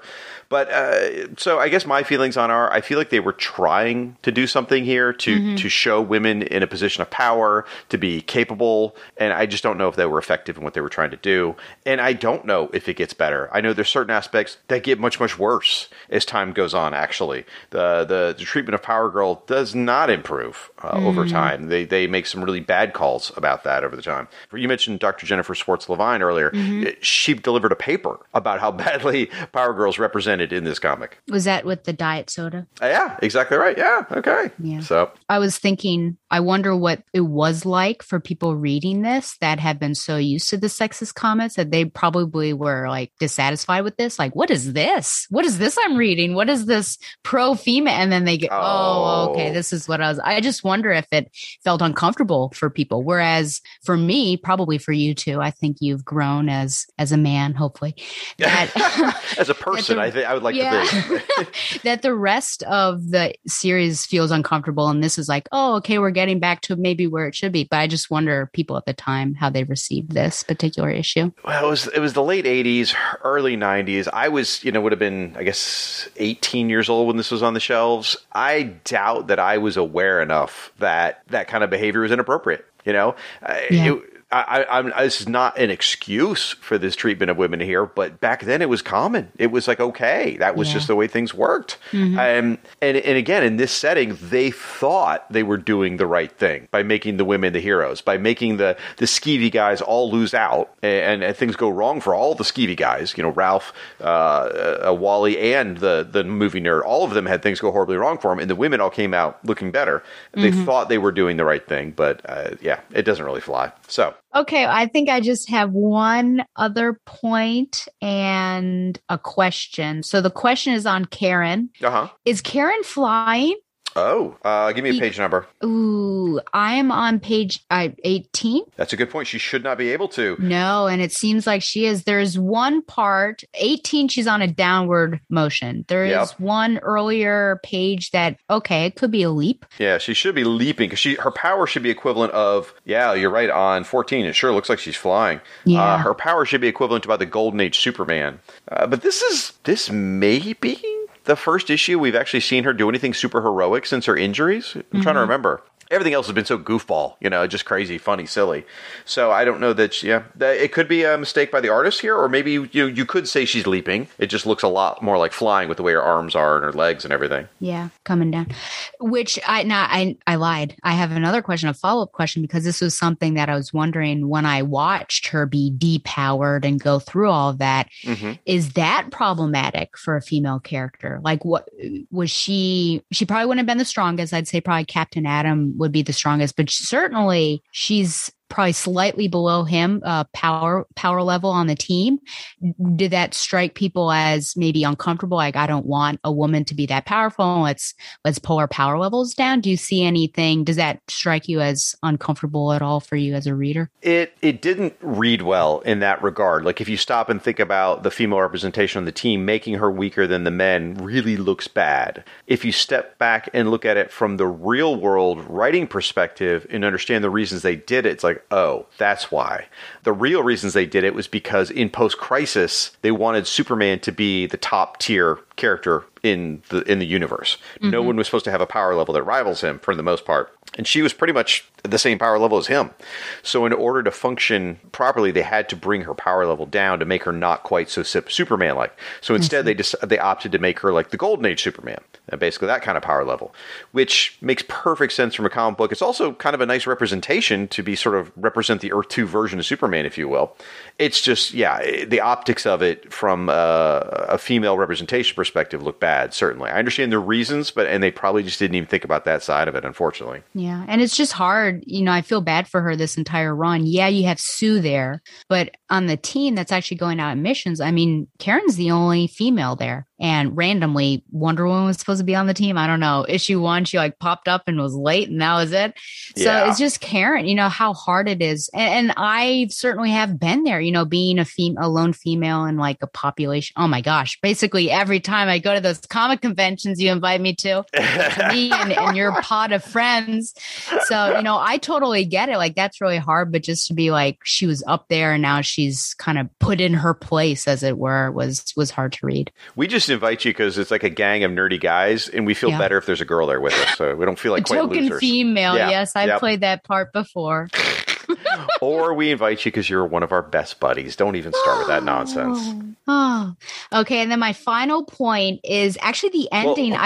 Yes. But before you do that, I do want to say, when they started the team, it was supposed to be Power Girl and Wonder Woman. Okay. And then again, real world plays a role where the Wonder Woman office said, no, you're not taking Wonder Woman for your silly sitcom TV comic book. So they lost Wonder Woman. So suddenly they're like, oh, now we're down to one female character. You're right. So they really played up Catherine. They really played up Sue. Mm-hmm. And then they added Crimson Fox. But yeah, it was not supposed to end up this way. Yeah. Which I think overall, like, I really like Catherine. I think actually she's a really great character. And Sue, like I said, she's multidimensional. And poor Karen, though, I feel like her part is just like slapping down the sexist comments. So I hope that, if I were to continue this, I hope that there's a bit more. But apparently, according to the good doctor, there's not. But I just wonder, thinking about what Wonder Woman would have been like on this team, because she probably would have, I think, laid hands on Wally West after the first comment. So maybe it would have been good to have her and then put him in his place, and then maybe it would have been a better team. But I mean, if you think about the series the way it was originally designed, you had basically, the Superman and Wonder Woman dynamic of Power Girl and Wonder Woman. I mean, you had the two of the most powerful people on Earth were going to be the leader, some of the lead characters in this book, which would have been fantastic. Mm-hmm. So we lost that opportunity, unfortunately, in both regards. Alas. But we did get a Flurkin. We did. Okay. What is that exactly? Is that ever explained, that cat? It's not necessarily well, it's just a cat. I mean, that's all it is. But it becomes Power Girl's cat. And it becomes. Well, I did, so that was nice. Yeah. Oh, but it's like a major supporting character throughout the rest of the series. Oh yeah, it's a big deal. In fact, gives me incentive to keep reading. In fact, the letters page in this issue has like a name the cat contest, and then when Jimmy Palmiotti and Amanda Conner did a Power Girl series, they had her have a cat. It wasn't supposed to be the same cat, but they had her have a cat, which was a direct nod to this stuff. Oh man, I have to say, I guess it was the last issue 13. 13, that was amazing. That might be my favorite, just with like the insanity of those kids. I know this isn't the issue 13 review, but those kids visiting, Right. Captain Adams basically like saying something's going to happen, and things do happen because of this cat. The cat has a thought balloon at one point because the thief had stepped on the cat's tail, and he got, oh man, it was an amazing, if that were it, except for that really dirty line that Wally said, if that were the comic, I'd be like, yeah, this is amazing. So anyway, so sorry to get back to that. That's fine. I have one last point. It's basically about the end. I thought it was just like a blah, blah, blah ending. So we're on the plane. Wally's really upset basically because they're going to get dressed down, and they have no idea why what happened. And I just could not believe that Ralph is letting it go. He's like, there's a mystery. I have no idea, but meh. I thought that is awful, because if I know Ralph Dibny, if there's a mystery, he's going to solve it. So I thought this was a terrible ending. And then there's that guy that's next to them, and I have no idea how he was able to get back to his normal identity. But it was just it was a poor ending, I felt like, for this particular story. When I first read it, I was very frustrated by the ending. I'm like, all they did was just chase this guy around. They don't even know who he was, what was it about. They're literally like, first we were chasing Godzilla, now we're chasing, the Texas Chainsaw Massacre. Like, we don't even know if this is related, but we're doing it anyway. Yep. And then it gets away, and they're like, oh, well, and they just leave. So I was really bothered by it. And I don't know whether I've just had to spend so much time with the issue now, writing the recap and really breaking it down, that's got me to a point where I'm accepting of it now. Okay. I'm a lot more accepting of it than I initially was. Certainly, I was really disappointed. In fact, I think I texted you and said, fair warning, it's not a great issue. It's not the best. Yeah, that's the quickest way to say it. And that actually leads me to another point that we should probably talk about, which is the art. You said earlier the art's not your favorite. Mm-hmm. So Linda Medley is the artist in this issue, and she truly is a wonderful cartoonist. She's got a great cartoonist style, and I'm using the word cartoonist on purpose in a positive sense. However, this was her first published comic book. First full comic. Now, she'd done a few pinups, a couple of those, but this is the first time that, at least as far as I can tell, that she drew an entire issue. A couple episodes, we did cover the Justice League Europe annual, which was drawn by Linda Medley. We were kind of bending the timeline a little bit there. That issue, the annual actually comes out after the issue we covered today here, so this actually is the first one. The art is fine. It works, and it's fun, but it's not spectacular. It reminds me a little bit of Chaz Truog's work on Animal Man. But it was a bit disappointing. But I do want, before we start breaking it down, I do want to say she does get much, much better very quickly. I mentioned the annual. I actually enjoyed the art in the annual quite a bit. It's actually an improvement over this, and she continues to get better. And also, I do question Jose Marzan Jr. if he's the right, the inker on this, if he's the right fit for her. I mean, I've seen some of her pieces that look spectacular when she's either inked herself, or she was inked by folks like John Beatty or Art Adams. Again, she's a great great cartoonist, and this was her first full issue. Everybody has to start somewhere. So, and she goes on to be a very successful career as an illustrator. Where are you landing on all this right now? I first at least want to say that I'm so happy that there's a female name attached, period, and then right. A female artist. And to hear that this is her first one, I think grace is in order. Give grace to the artist, mm-hmm. and I'm so glad to hear that she has a continuing career with that. So I just want to say that, yeah, but it's just not my cup of tea. I think it's not bad. I think part of it is also you get so used to a particular artist, and I had been basically following Sears, and then you have a change, and that's hard. So that's one of the things. You got a good point there. I mean, Bart Sears, a hyper-muscled comic book superstar at this point, and then have Linda Medley, who's just starting her career, to follow. I mean, it's pretty jarring for the reader. Yeah. Yeah. But I think there are positive aspects. I think that her women are better proportioned, mm-hmm. and the men, I guess, it's more, I would say, realistic. I would say that the characters, the people actually seem like people and realistic people that you could run into, of course, with muscles and things like that. But I agree. But just overall, not my favorite art, but I'd like to see it. I mean, I feel like I might continue reading JLE, so I'd like to see that the annual you're talking about and just see as she starts to evolve as an artist. When she comes back off and on throughout the series, so she doesn't become she may become the regular artist at some point. Again, it's been a long time since I've read these, so I don't remember off the top of my head. But she definitely draws a lot more issues down the line. So and you should Google her stuff nowadays. Oh my gosh, she's amazing. Now, it also, the cartoonish sort of style, it became very popular in the 1990s. I mean, look at Mike Parobeck and Ty Templeton, and then later on, Darwyn Cooke. That sort of cartoonish style becomes very, very popular. And I feel like Linda was kind of on the forefront of that. You know, it was a little too early.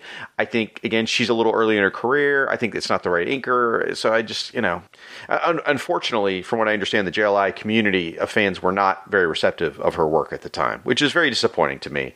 Again, I kind of understand where they're coming from. You've got Adam Hughes on one book, you've got Bart Sears regularly here, and then they come into Linda Medley, and it's a big change, and it's probably hard to accept. I do want to give her some props, though. There's some really fun bits. And I noticed this in the annual, she does really great little things she just tucks in there. Like if you look on page 5, there's a big splash page of the Justice League members walking around the Cannes Film Festival. And Sue has a Band-Aid on her knee. Oh. It's absolutely unnecessary, but it makes it feel more real. It's kind of a real life thing. It's silly, but also in the background, there's like a Batman logo with a 2 underneath it. Ooh. Because this is 1 year after the massively popular, 1989 Batman movie and Batmania and all that kind of stuff. Then go to page 6. I think Linda Medley invented something. So you look on page 6, bottom right-hand corner, Fire and Ice are walking by, and of course they're beautiful women. Mm-hmm. And the boyfriend, I think Linda Medley invented the distracted boyfriend meme right here. Oh my gosh. Give her retroactive credit. Right. So everyone, whether you know what I'm talking about or not, you've seen the distracted boyfriend meme. Yeah. You have. The girl in the red dress walks by, the boyfriend's looking, going, woo! And the girlfriend's like, are you kidding me? And that is what's happening here. The boyfriend is looking at Fire and Ice, and the girlfriend's like, are you kidding me? So yeah, I think she deserves props. Oh my goodness, yeah. Here's an important question for you. Would you see a film called Bulimic Vampire Ninjas 3, The Final Purge? Well, I've seen 1 and 2, so I don't know why. I see. So why not finish up the trilogy? Right. Exactly. Yeah. So the 4th one's the best one. But anyway, there's also some funny bits in here that are they do throw One Punch around a few times, which you probably don't know, but is a famous callback to Justice League Guy America. Gardner, isn't it? Oh, yeah. Okay. Well done. I'm impressed. How dare you? Just because I'm a girl, you didn't think I knew that reference? No, you didn't read the Justice League comics. But everyone knows. Well, I Google on my spare time, basically violent actions against Guy Gardner. And so, of course, I've gotten flagged at work a couple times, but of course I know of Batman One Punch Guy Gardner. Okay, I'm glad you're at least you have some baseline knowledge of your JLI history. Then I like when the police come to arrest the movie nerd when he's supposed to be like the Clint Eastwood guy, and they tell him that there are terrorists have taken the president hostage, and only the world's toughest cop can save him. I thought that was hilarious. I genuinely laughed at that moment. That was pretty funny. How do you think they knew that he was the fake and not the one that was at the Cannes Film Festival? Oh, that's a good question because they look identical. I don't know. Yeah, by the way, I meant to mention earlier, there's an interesting thing. They don't make a big deal about it. But when the movie nerd copies, and by the way, I don't think the guy has a name, so I just keep calling him movie nerd. Anyway, I could call him Rob Kelly, I guess. Anyway, every time he copies a TV or movie character, that character actually disappears from the TV show or movie. Like when he turns into the little dog's missing from the scenes. The characters are continuing to act as if that character's there, and like one of the little girls in the audience is like, mommy, where'd the doggy go? Because he's gone from the movie. So that's kind of a neat I don't know if that was in the plot or Linda just decided that herself, but I think it looks great. I love it. It's a cute little bit. His origin is really interesting. Like I have questions about it. I guess maybe he's not important enough to have that, but was it electricity that caused all of this? I mean, is there a radioactivity going on? How did this happen? I have some questions. He sticks the tape in the VCR. That's all. I know, but is that really it? Could that happen to me if I go and do that right now? Well, you're so young, you probably don't remember VCRs. But this was a common side effect, was gaining superpowers from using VCRs. It used to happen to all of us in the 80s. Interesting. So yeah, he's It is very much a sitcom issue, which is a little weird because we had the sitcom issue last issue as well with the cat. Yeah. And since Justice League Europe's supposed to be more serious, that's a little weird. But it's also probably a holding action while they build up for the big 5-issue Extremist storyline, which is very serious. Which is with the Blue Jay Yep, and exactly right. the other woman that left. I can't remember. Silver her name. Sorceress. Oh, yeah. I didn't know that Blue Jay was tiny. I just imagined it was like this giant man with blue wings. So when they showed the perspective of what he looked like, that was interesting. Yep. Yeah. All right. I think that is going to complete our coverage of the issue itself. Now it is time to get into the One Punch Award. This is where we nominate our favorite moment from the issue, whether it be fantastic or shocking or dramatic or funny or awe-inspiring or whatever. And this is a departure. We did the Bwahaha Award on the JLA issue, but we're going to be doing the One Punch Award here on the Justice League Europe going forward. Both myself and Stella will pick a single moment, and only one will be awarded the coveted One Punch Award. Now, Stella, you're the guest, which is unfortunate for all the people listening at home, I suppose. Indeed. What is your pick for the One Punch Award? I want to first say that I'm disappointed it's not the blah, blah, blah award, because I was going to basically say that anytime you open your mouth, that was the blah, blah, blah. Whoa! So we've changed it to One Punch. So it's definitely, I definitely have a pick, but when I was rereading this issue, there was something at the end. Can I give an honorary mention? Sure. Okay. So at the end, when they are in the airport and our team, the Europe team, knows that they're going to get in trouble. Basically, I think they already have over the phone. Mm-hmm. And then they question Fire and Ice and are like, are you not going to get into trouble? And Fire says, of course not. And then that last panel, Ice says, why did you lie to them? And Fire says, listen, when I was a kid, getting spanked was nothing. My friends knowing I got spanked, that was pain. So I would say that's honorary mention for that one. But I will, honestly, even though it is a literal one punch, the fact that Ralph was being a pig and ogling and then creeping on Fire and Ice, and then they in an instant smack him at the same time and his head goes all the way back even farther beyond his body, is the panel of this issue. Okay. All right. It's a fun panel. It absolutely is. Yeah. Mine is different, but I do like yours quite a bit. Mine is page 12. It's the full page splash of the giant rubbery Godzilla monster coming out of the Jumbotron and getting ready to fall onto the city. It's just so ludicrous because it's not just a giant monster. It's a giant rubber costume monster. Mm. I mean, you could almost see the zipper practically. You can definitely see the headpiece seam, where the headpiece is supposed to come up, which I just thought that was it was a cool visual. That she does a great job drawing the monster. The monster looks really cool, and I thought it was shocking and fun and crazy and zany. So that was my big wow moment of the issue for me. Now we have to pick who's going to walk away with the award. I hate to throw in the towel this quickly because I don't usually do that. But since this is our first One Punch Award for Justice League Europe, and literally that scene with Ralph is a one punch, I think I have to give it to it. I think I have to bow to your superior intellect and say you had the correct pick. So I appreciate that. Yeah, they say that women are the more evolved creatures because our wee-wees fell off as we evolved. So that's why. So I'm glad that you're bowing to my superiority. Now we have the explicit tag. Thanks, Stella. All right. You're welcome. So congratulations to Fire and Ice and Ralph. You all are the winners of the One Punch Award. Wear it with pride. It is as tangible as our love for that moment. Oh. Now, folks, I know all of you are scratching your heads wondering why you didn't hear the one punch sound effect over and over and over and over in that segment. I'm only going to play it at the beginning during those segments. Else, outside of this segment, it'll, normal operating procedure. But during the award segment, you just get it one time. Do you normally? Have you in the past repeatedly played it? Thanks for listening to the show. Stella, I need to ask a favor.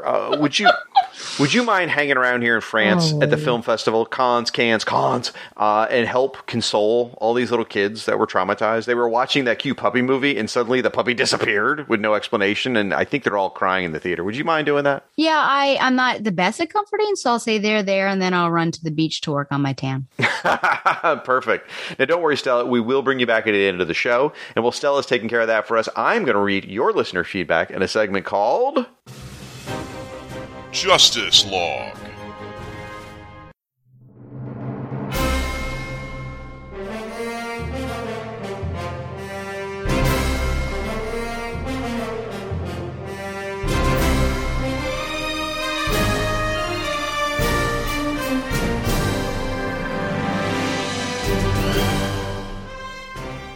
First, a little bit of news. In case you haven't heard, HBO Max has a Green Lantern TV series in production, and they have cast Guy Gardner, a man by the name of Finn Wittrock, who's famously known for his work on American Horror Story, has been cast as Guy Gardner. It's kind of taken the interwebs by storm. Lots of positive, a lot of negative, because, you know, how it works, comic nerds are angry. Anyway, there's a lot of different opinions on this, and for me personally, you know, if you look at his photo, it's kind of like, huh, Guy Gardner? But then I watched some clips from American Horror Story upon the recommendation of my wife. She thinks the guy is amazing in the show. Anyway, I watched the clips, and he's pretty damn good. So you know what?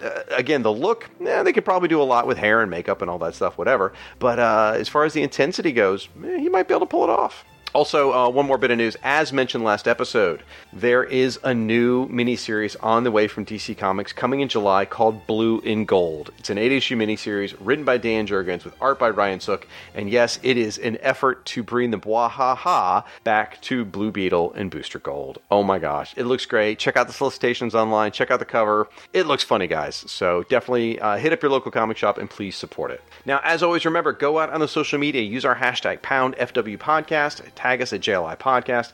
As I always say, this is about building a community of online JLI fans around this show. And remember, when you're posting your comments, if you're outside of the United States, let me know, and we will assign you the appropriate embassy. So we're going to be touching on comments from our website, email, social media, just pulling bits and pieces because there is literally 27 pages of feedback. I put it all into one big Google document. I'm not exaggerating. I'm looking at it right now. 27 pages. Wow. So we're going to be covering the most recent episodes where we talked about Guy Gardner with Kichi Baker, Booster Gold with Trent Lewis, Power of the Atom with Diablo Frank, and Justice League Detroit with Jerry Conway himself. First up is Gus Casals from our Argentina embassy. He has podcasts such as Alfred Pennyworth Presents and his Legion 60 Years Later podcast. He says, once again, great episode, specifically the Guy Gardner segment. So many good insights here. And then Gus drops a knowledge bomb on us. Keep in mind, Gus is a past guest of this show, and he's a licensed psychotherapist. So here's what he writes. One licensed psychotherapist note on Guy Gardner's diagnostic. According to the French School of Psychoanalysts, absolute certainty is one of the most, if not the most telling indicator of the psychosis structure, which includes schizophrenia. Actually, the capability of doubt is what separates us garden variety neurotics from psychotics. So, just saying. Wow, thank you for that professional insight, Gus. We sincerely appreciate it. Then we heard from Bradley Knoll. He says, I hate this run of Green Lantern Corps so much. Goes on to say Hal and his not technically underage girlfriend, but sure acts like it. This is not a good time to be a Green Lantern fan. I was doing peer counseling in high school for girls who had 20-year-old boyfriends from a local Air Force base, so the Hal Arisia thing was enough to stop me buying. He says, I love the rest of these comics, and the actual podcast was a blast. Well, Bradley, I can completely understand where you're coming from. Then we heard from Diablo Frank from the Rolled Spine Podcast Network, including a Martian Manhunter podcast, a Justice League Detroit blog, and so much more. Frank writes, I was introduced to Guy Gardner around Millennium when he was still in his nice mode and found him to be a boob. I missed and skipped a chunk of these issues in the teens, but came back during Invasion, partly because of a rare laugh-out-loud conversation around Guy being a dick to Mr. Miracle. I started on Guy Gardner shortly into the Warrior series, stuck with its nearly 50-issue run, and backfilled the ones I had missed. For a few brief months, he was something near to my then-current favorite character. That said, Guy was a really dangerous and problematic dude during the Crisis/Countdown story, which happens to be Frank's favorite Green Lantern Corps story arc.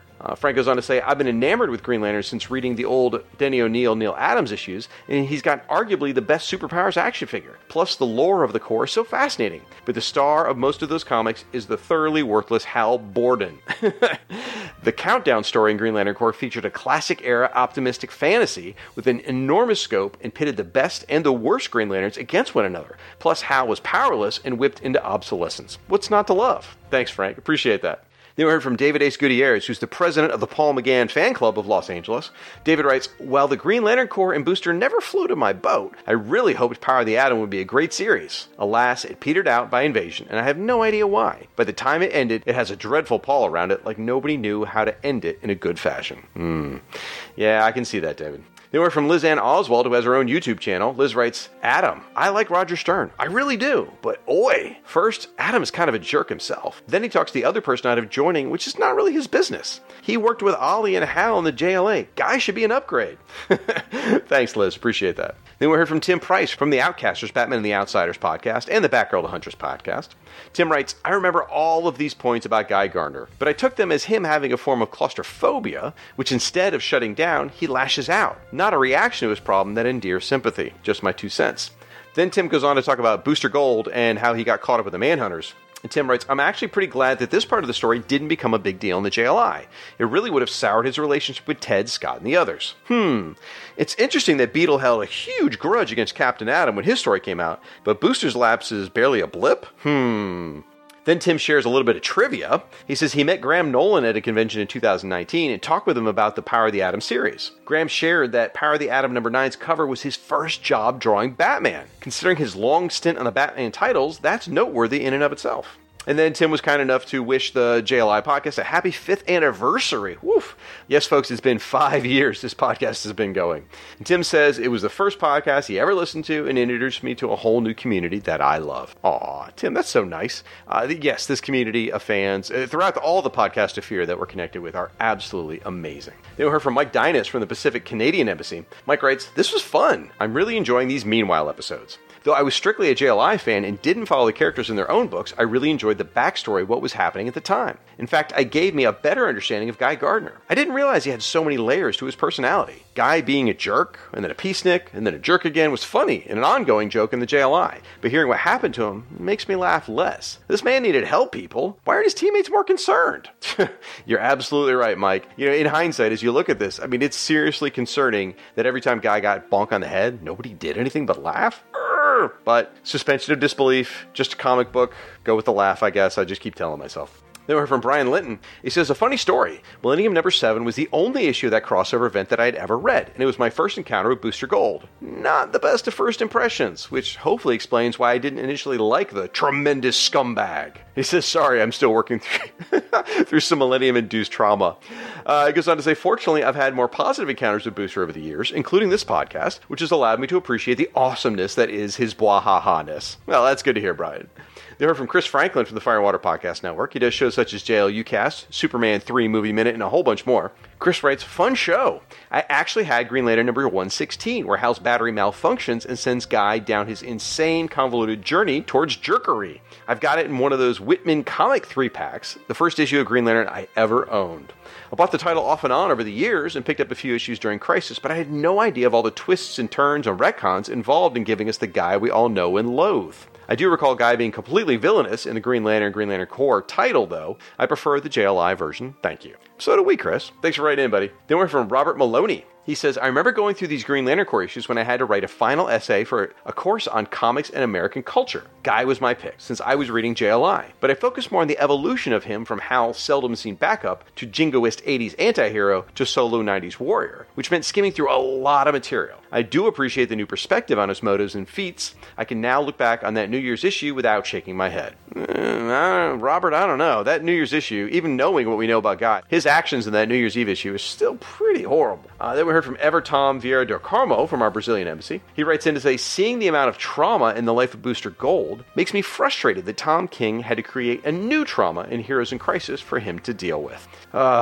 You make a good point, Everton. Now, I personally have not read Heroes in Crisis. I've sort of been bracing myself for it. I know I'm going to read it at some point, but yeah, knowing what I know already, it does seem unfortunate that Booster had even more piled on top of him.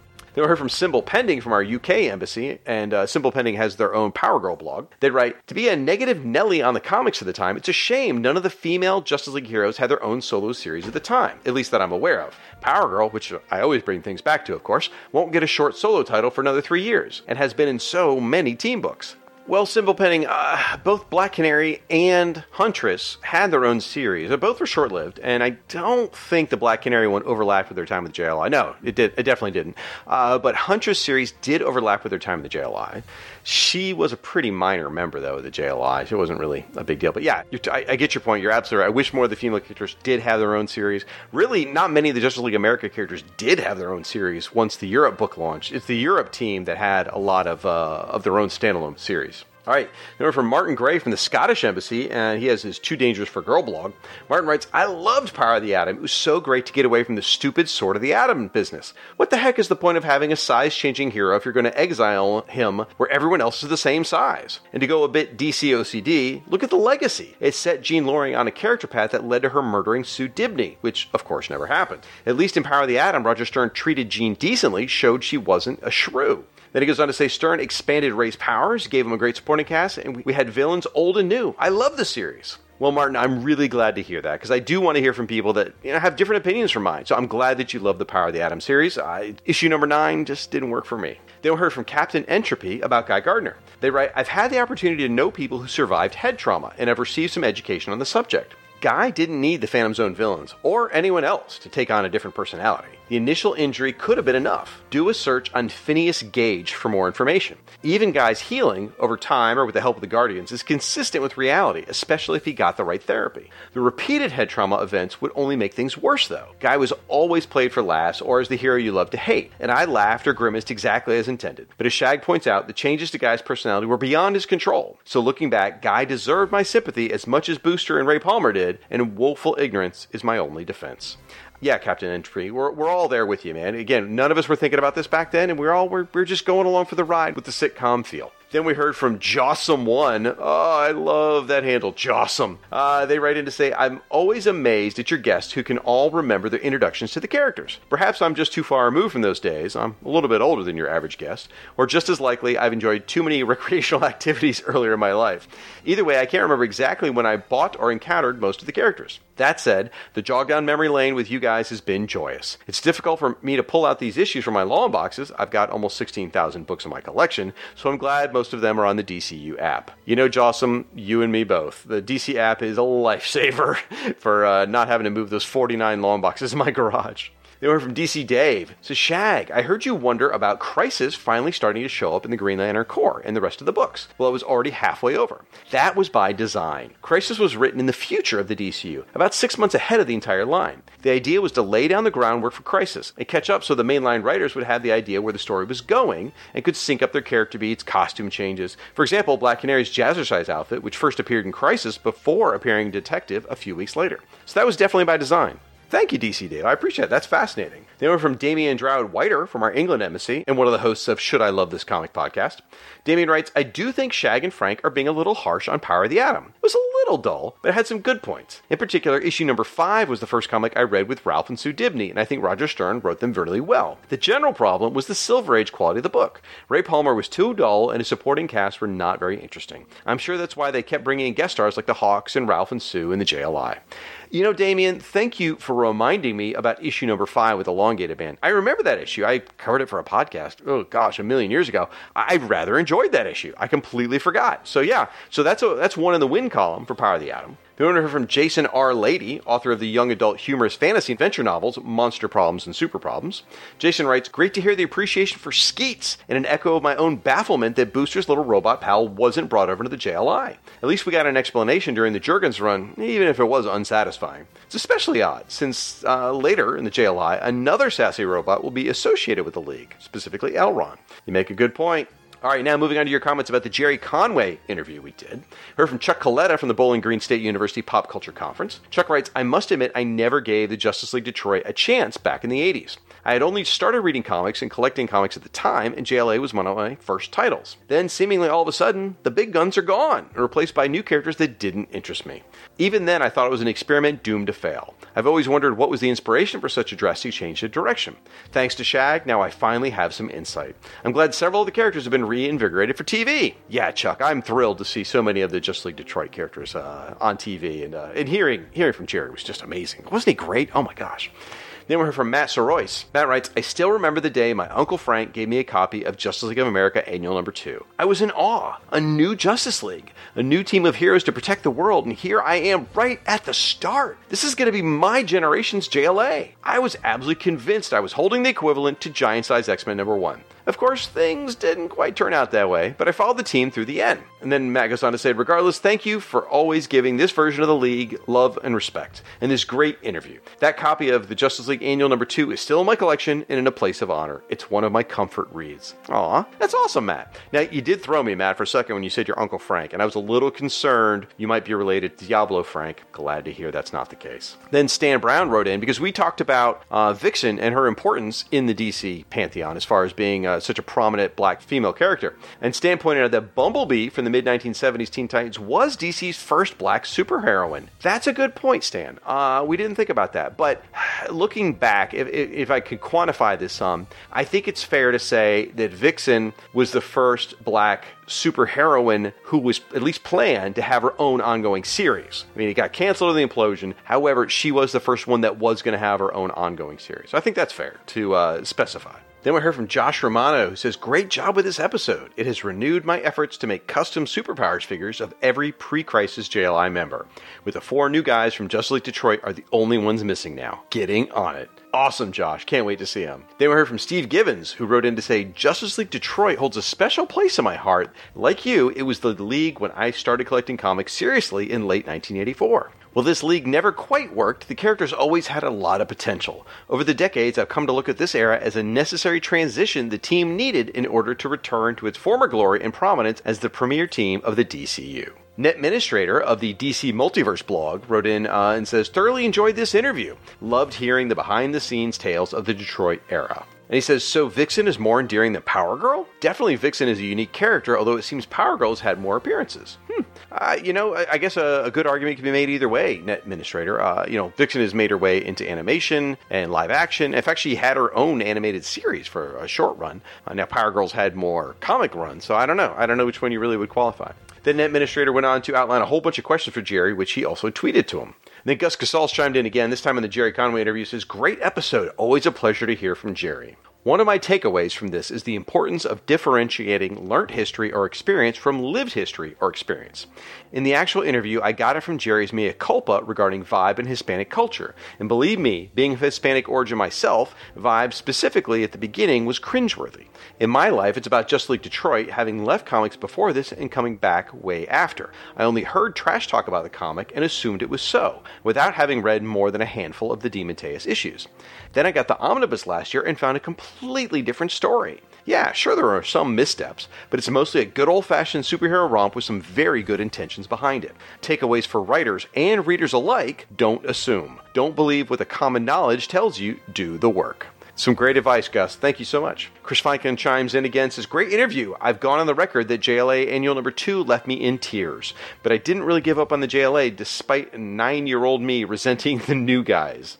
He goes on later to say, I do think Firehawk would have helped spice up the team, both visually and in the powers department. And then finally he says, of the Bronze Age creators, I would say that Jerry's probably got more breakout characters under his creator belt than just about anyone. You know, Chris, definitely in the DC side, I would agree. Then Martin Gray chimes in and says, thanks for this wonderful listen. What a great fella Jerry is. Smart and funny and generous. He says, I agree with Jerry. The original Mad comic was totally wonderful, with the likes of Gasoline Valley, Super Duper Man, and Mickey Roden. I bought the paperback reprints as a kid, and I'm excited to hear they're on Comixology. He says, I have not heard of Brian Clevenger, but if Jerry says he's the one to bring back Firestorm, bring it on, DC.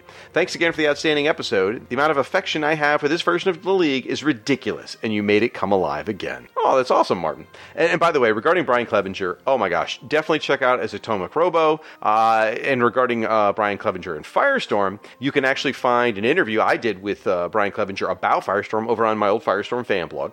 And he actually pitched a Firestorm series, and somewhere that pitch is out there online. I'm not sure if it's still available, but it's out there somewhere. So definitely worth checking out. Brian Clevenger is great. Heard from Captain Entropy again. He says, thanks for the great interview. Shag and Jerry, I just wanted to add that I think Jerry's instincts regarding the tone of superhero comics in any medium are spot on. DC should make him chief creative consigliere or something. Just give him the power to course correct properties going off the rails. Not a bad idea, Captain Entropy. Then we heard from Liz Ann Oswald again. Liz writes in to say, though as much as I like Vixen, and even if you count canceled comics Cavalcade in 1978 or her appearances in Action Comics, she's predated by both Nubia and Bumblebee. Liz, great points. Nubia was also another one we missed. But again, going back to what I said a little bit earlier, I think really the way to focus on this as far as Vixen is she was intended to have her own ongoing series. And that would have made her the first female black heroine to have that opportunity. Then Siskoid from our Canadian Embassy from the Fire and Water Podcast Network with shows like 0 Hour Strikes, Oh Hot More, Not Many More. He also says Lizzie-Ann Oswald beat me to mentioning Nubia and Bumblebee, though only recently has either of their creds been raised. Vixen was the black DC heroine with the biggest Q rating for a long time. Yeah, that's fair. That's very fair, Siskoid. Or from Mike Dinas again says, this was a fantastic episode, Shag. Mr. Conway was a great interview, and you did a marvelous job talking to him about an interesting part of JLA history. Sadly, while I never followed Justice League Detroit when it came out, I'm more interested now to go back and read those old issues. I think the part that I enjoyed the most was Jerry's overall approach to how he wrote comics, in that he took the characters' problems seriously, but didn't take the stories too seriously. It made for fun comics. Then we heard from Paul Hicks from the Australian Embassy and the Waiting for Doom podcast, DC, OCD, and much more. Paul writes in to say, good interview, though I can't believe you didn't ask him about Tremors. Oh my gosh, Paul. Of course you asked about Tremors.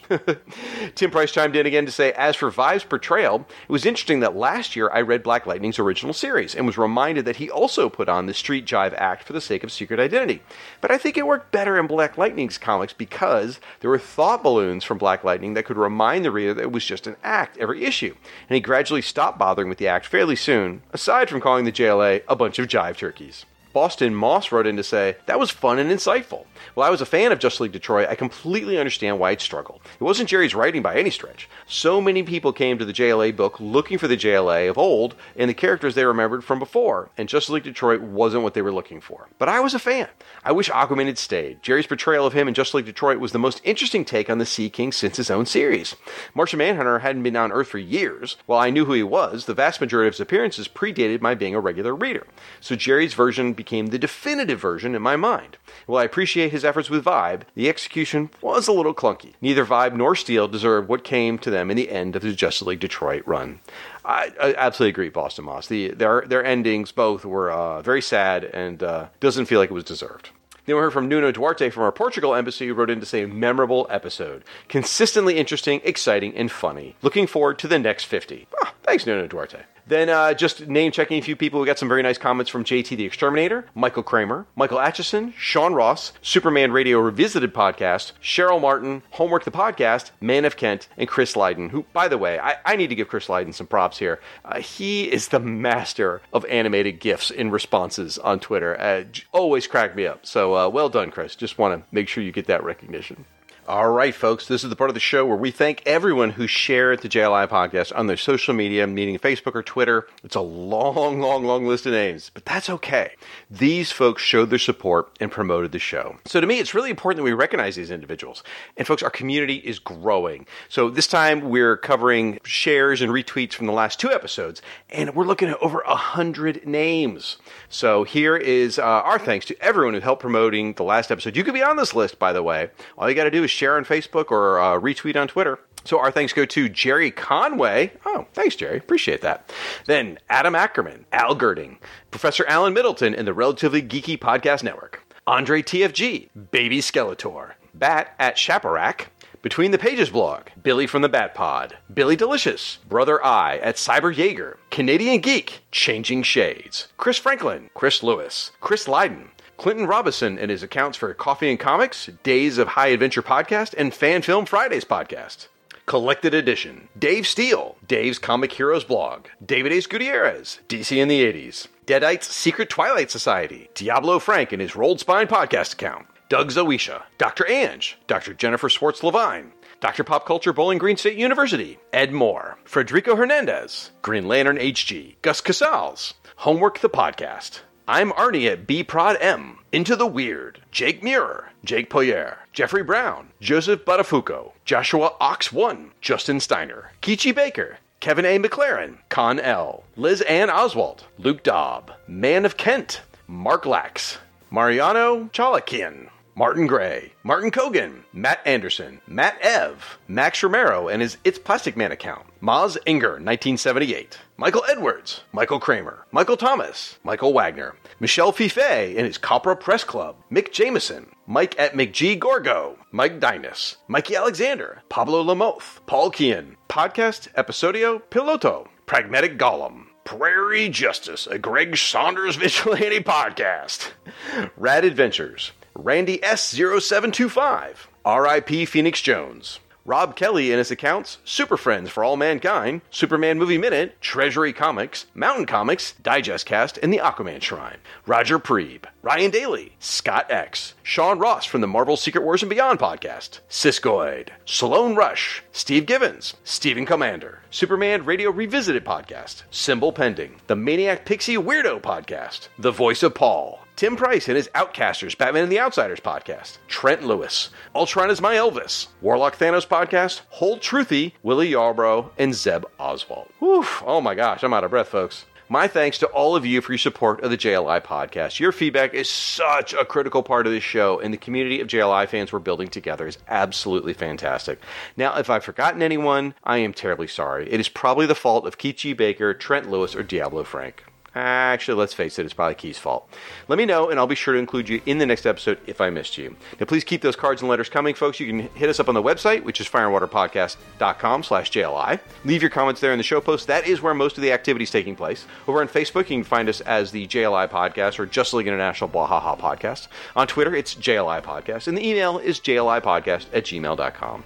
My thanks again to Keith G. Baker, Trent Lewis, Diablo Frank, and Jerry Conway for appearing on the recent episodes of the show.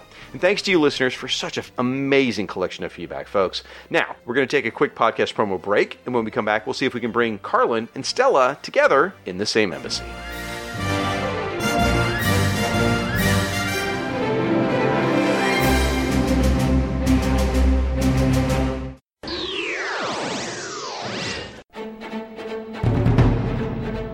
Sawate. My name is Stella, and I am the host of Batgirl to Oracle, the Barbara Gordon podcast. Batgirl to Oracle is a podcast dedicated to Barbara Gordon, the first woman to hold the mantle of Batgirl for an extended period of time, roughly 1967 to 1988. The goal of Batgirl to Oracle is to examine the character's history from her first appearance as Batgirl and continuing through her tenure as Oracle. Each episode looks at a vintage issue of Detective Comics or Batman, as well as other books like Justice League and Freedom Fighters, and modern issues of Batgirl and Birds of Prey. I also keep track of news involving Batgirl and other members of the Bat family, and I have a revolving series of segments like Babs in the Tube, which highlights appearances of Babs in TV and film, Shipper Spotlight, which looks at a variety of comic and pop culture couples, gives their history, and determines whether they are hot or not, Reading with Stella, which could be described as an audio drama, or just me reading a book that relates to Babs or doesn't, and of course, the mainstay literature recommendation. I have been blessed to interview writers Scott Beatty and Chuck Dixon on their Batgirl Year 1 work, Brian Q. Miller on his Batgirl run, Dwayne Swarzynski and Christy Marks on their separate Birds of Prey work, and the creators and actors of the Batgirl Spoiled, the web series. I hope to interview more creators and actors in the future. My goal, most importantly, is to make a fun, entertaining, and thoughtful show that people enjoy and from which they learn. Find the show online at thebatmanuniverse.net and iTunes, and follow the show on Facebook and Twitter at Batgirl to Oracle. Thank you, and fly on, Babs lovers.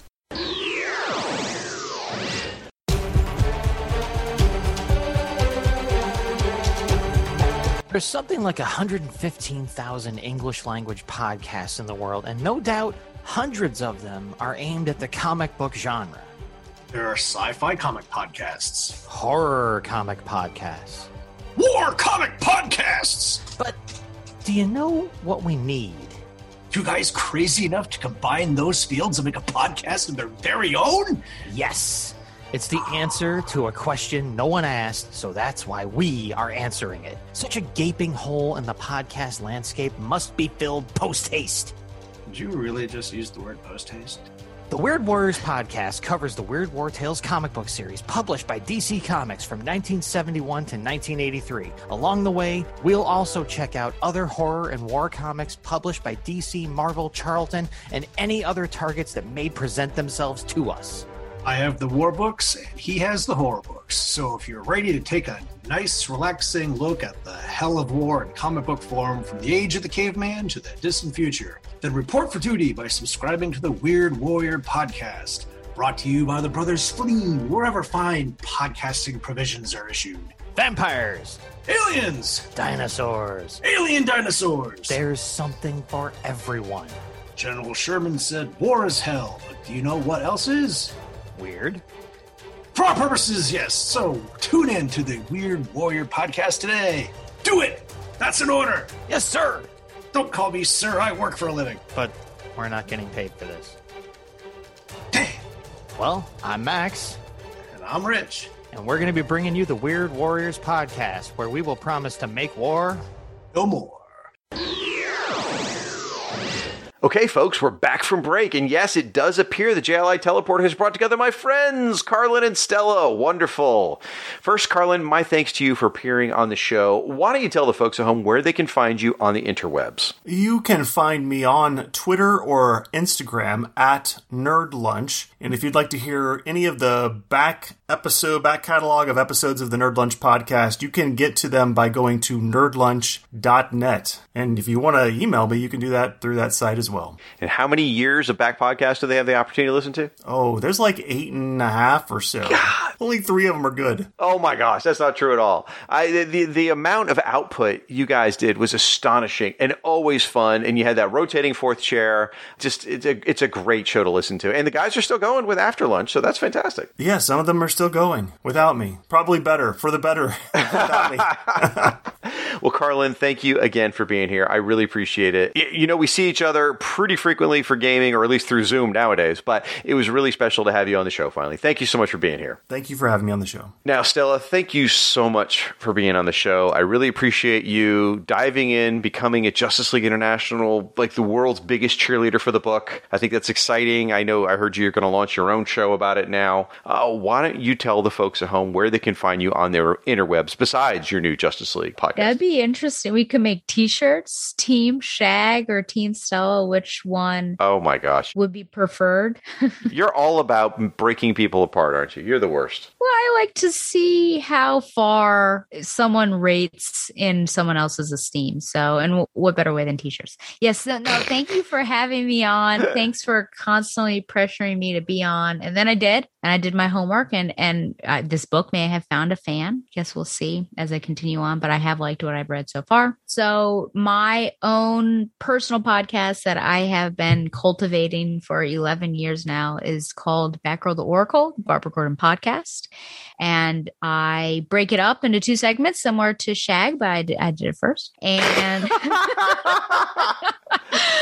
yeah, the first half is the vintage, which now in the vintage, I'm in 2002. I started way back when in the 60s. And then the current half is, well, right now, Barbara doesn't have her own book. So I've been looking at Batman and Nightwing when she appears, and also Joker for whatever reason. And you can find that at thebatmanuniverse.net. And then I also do a podcast with Shagalicious calls him my podcast husband. Pretty much. Yeah.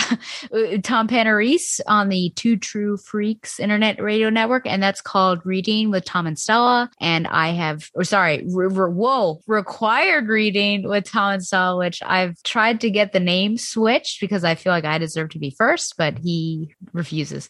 And this is basically a glorified book club. We alternate. And so I will choose a book and I'll lead a discussion, and we both read the book, of course.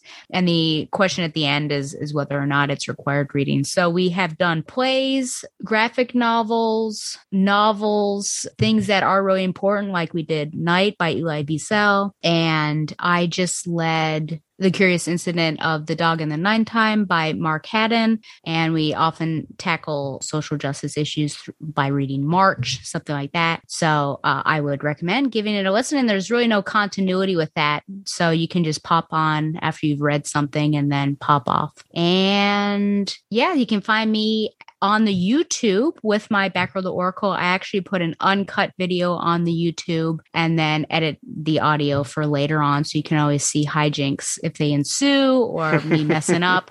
And then on Twitter, you can find me at Batgirl the Oracle. So I think that's it. I'm getting better. I'm usually really terrible about promoting myself. So I think I'm getting better each time somebody asks me to do that. Let's face it, though. Batgirl the Oracle peaked with our Hawk and Dove coverage of Velvet Tire. Dove, golly. Yeah, I'm hoping I'm trying to search for another storyline to get you on. But yeah, I feel bad that you've basically, and we've talked about this before, but basically I call you on to review these really random stories. I mean, you were on for Firestorm, which totally made sense, and John Ostrander was writing at the time, so that was great. But yeah, we did Hijack Files. Wasn't it called that? Hacker Files. Yeah, I look like the go-to guy for Hacker Files. Thank you so much. Hacker Files. Yeah, Hawk and Dove. Uh-huh. Lobo. I don't know if we did Lobo, but we did some Underworld Unleashed. Underworld Unleashed. Yes. We did another disaster film. I am always happy to come back on your show, though. So it's been a pleasure, yeah. And I appreciate you being here. Thank you so much. I can't wait till conventions get started up again, because we're definitely going to go to convention together again and have a blast. Yeah. And it's just the token female again. Exactly. That's why we keep you around. That, and you're so short, we use you to balance our drinks. Yes. But anyway, thank you so much, Stella. I really appreciate you being here. Now, folks, that is going to do it. Now, come back next episode when we cover Justice League America number 39 and Justice League Europe number 15. We'll have 2 more guest hosts to help me cover the issues. Who will they be? Come on, people. You know how this works. You're just going to have to wait and find out next episode. Thanks for listening, everyone. Until next time, I'm Shag. And I'm Carlin. And I'm Stella. And you've been listening to the JLI Podcast. Want to make something of it?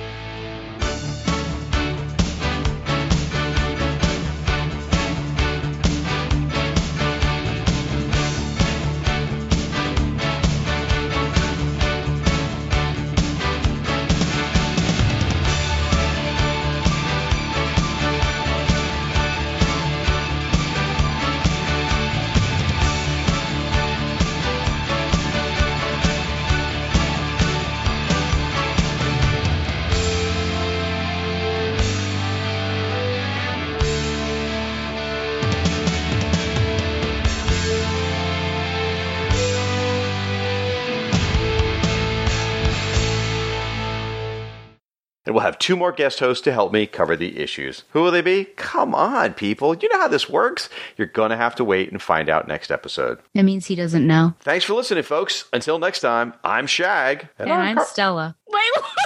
I was going to do that. I was going to do the Carlin part just to give the gap. So you did not prepare me for that. Other than the part that I just told you I was going to do it. No, but anyway, you did not. I say totally you were did. Do that. I totally did. I didn't say I was going to do a funny voice. Why does he but have a high pitched voice? He's like a castrato. He does not sound like that. You don't know. You don't know Carlin. That's true. Thanks for listening, everybody. Until next time, I'm Shag. And I'm Carlin. And I'm Stella. And you've been listening to the JLI Podcast. Want to make something of it? I do. I do want to make something of it. Just say it. Want to make something of it? Oh, my God.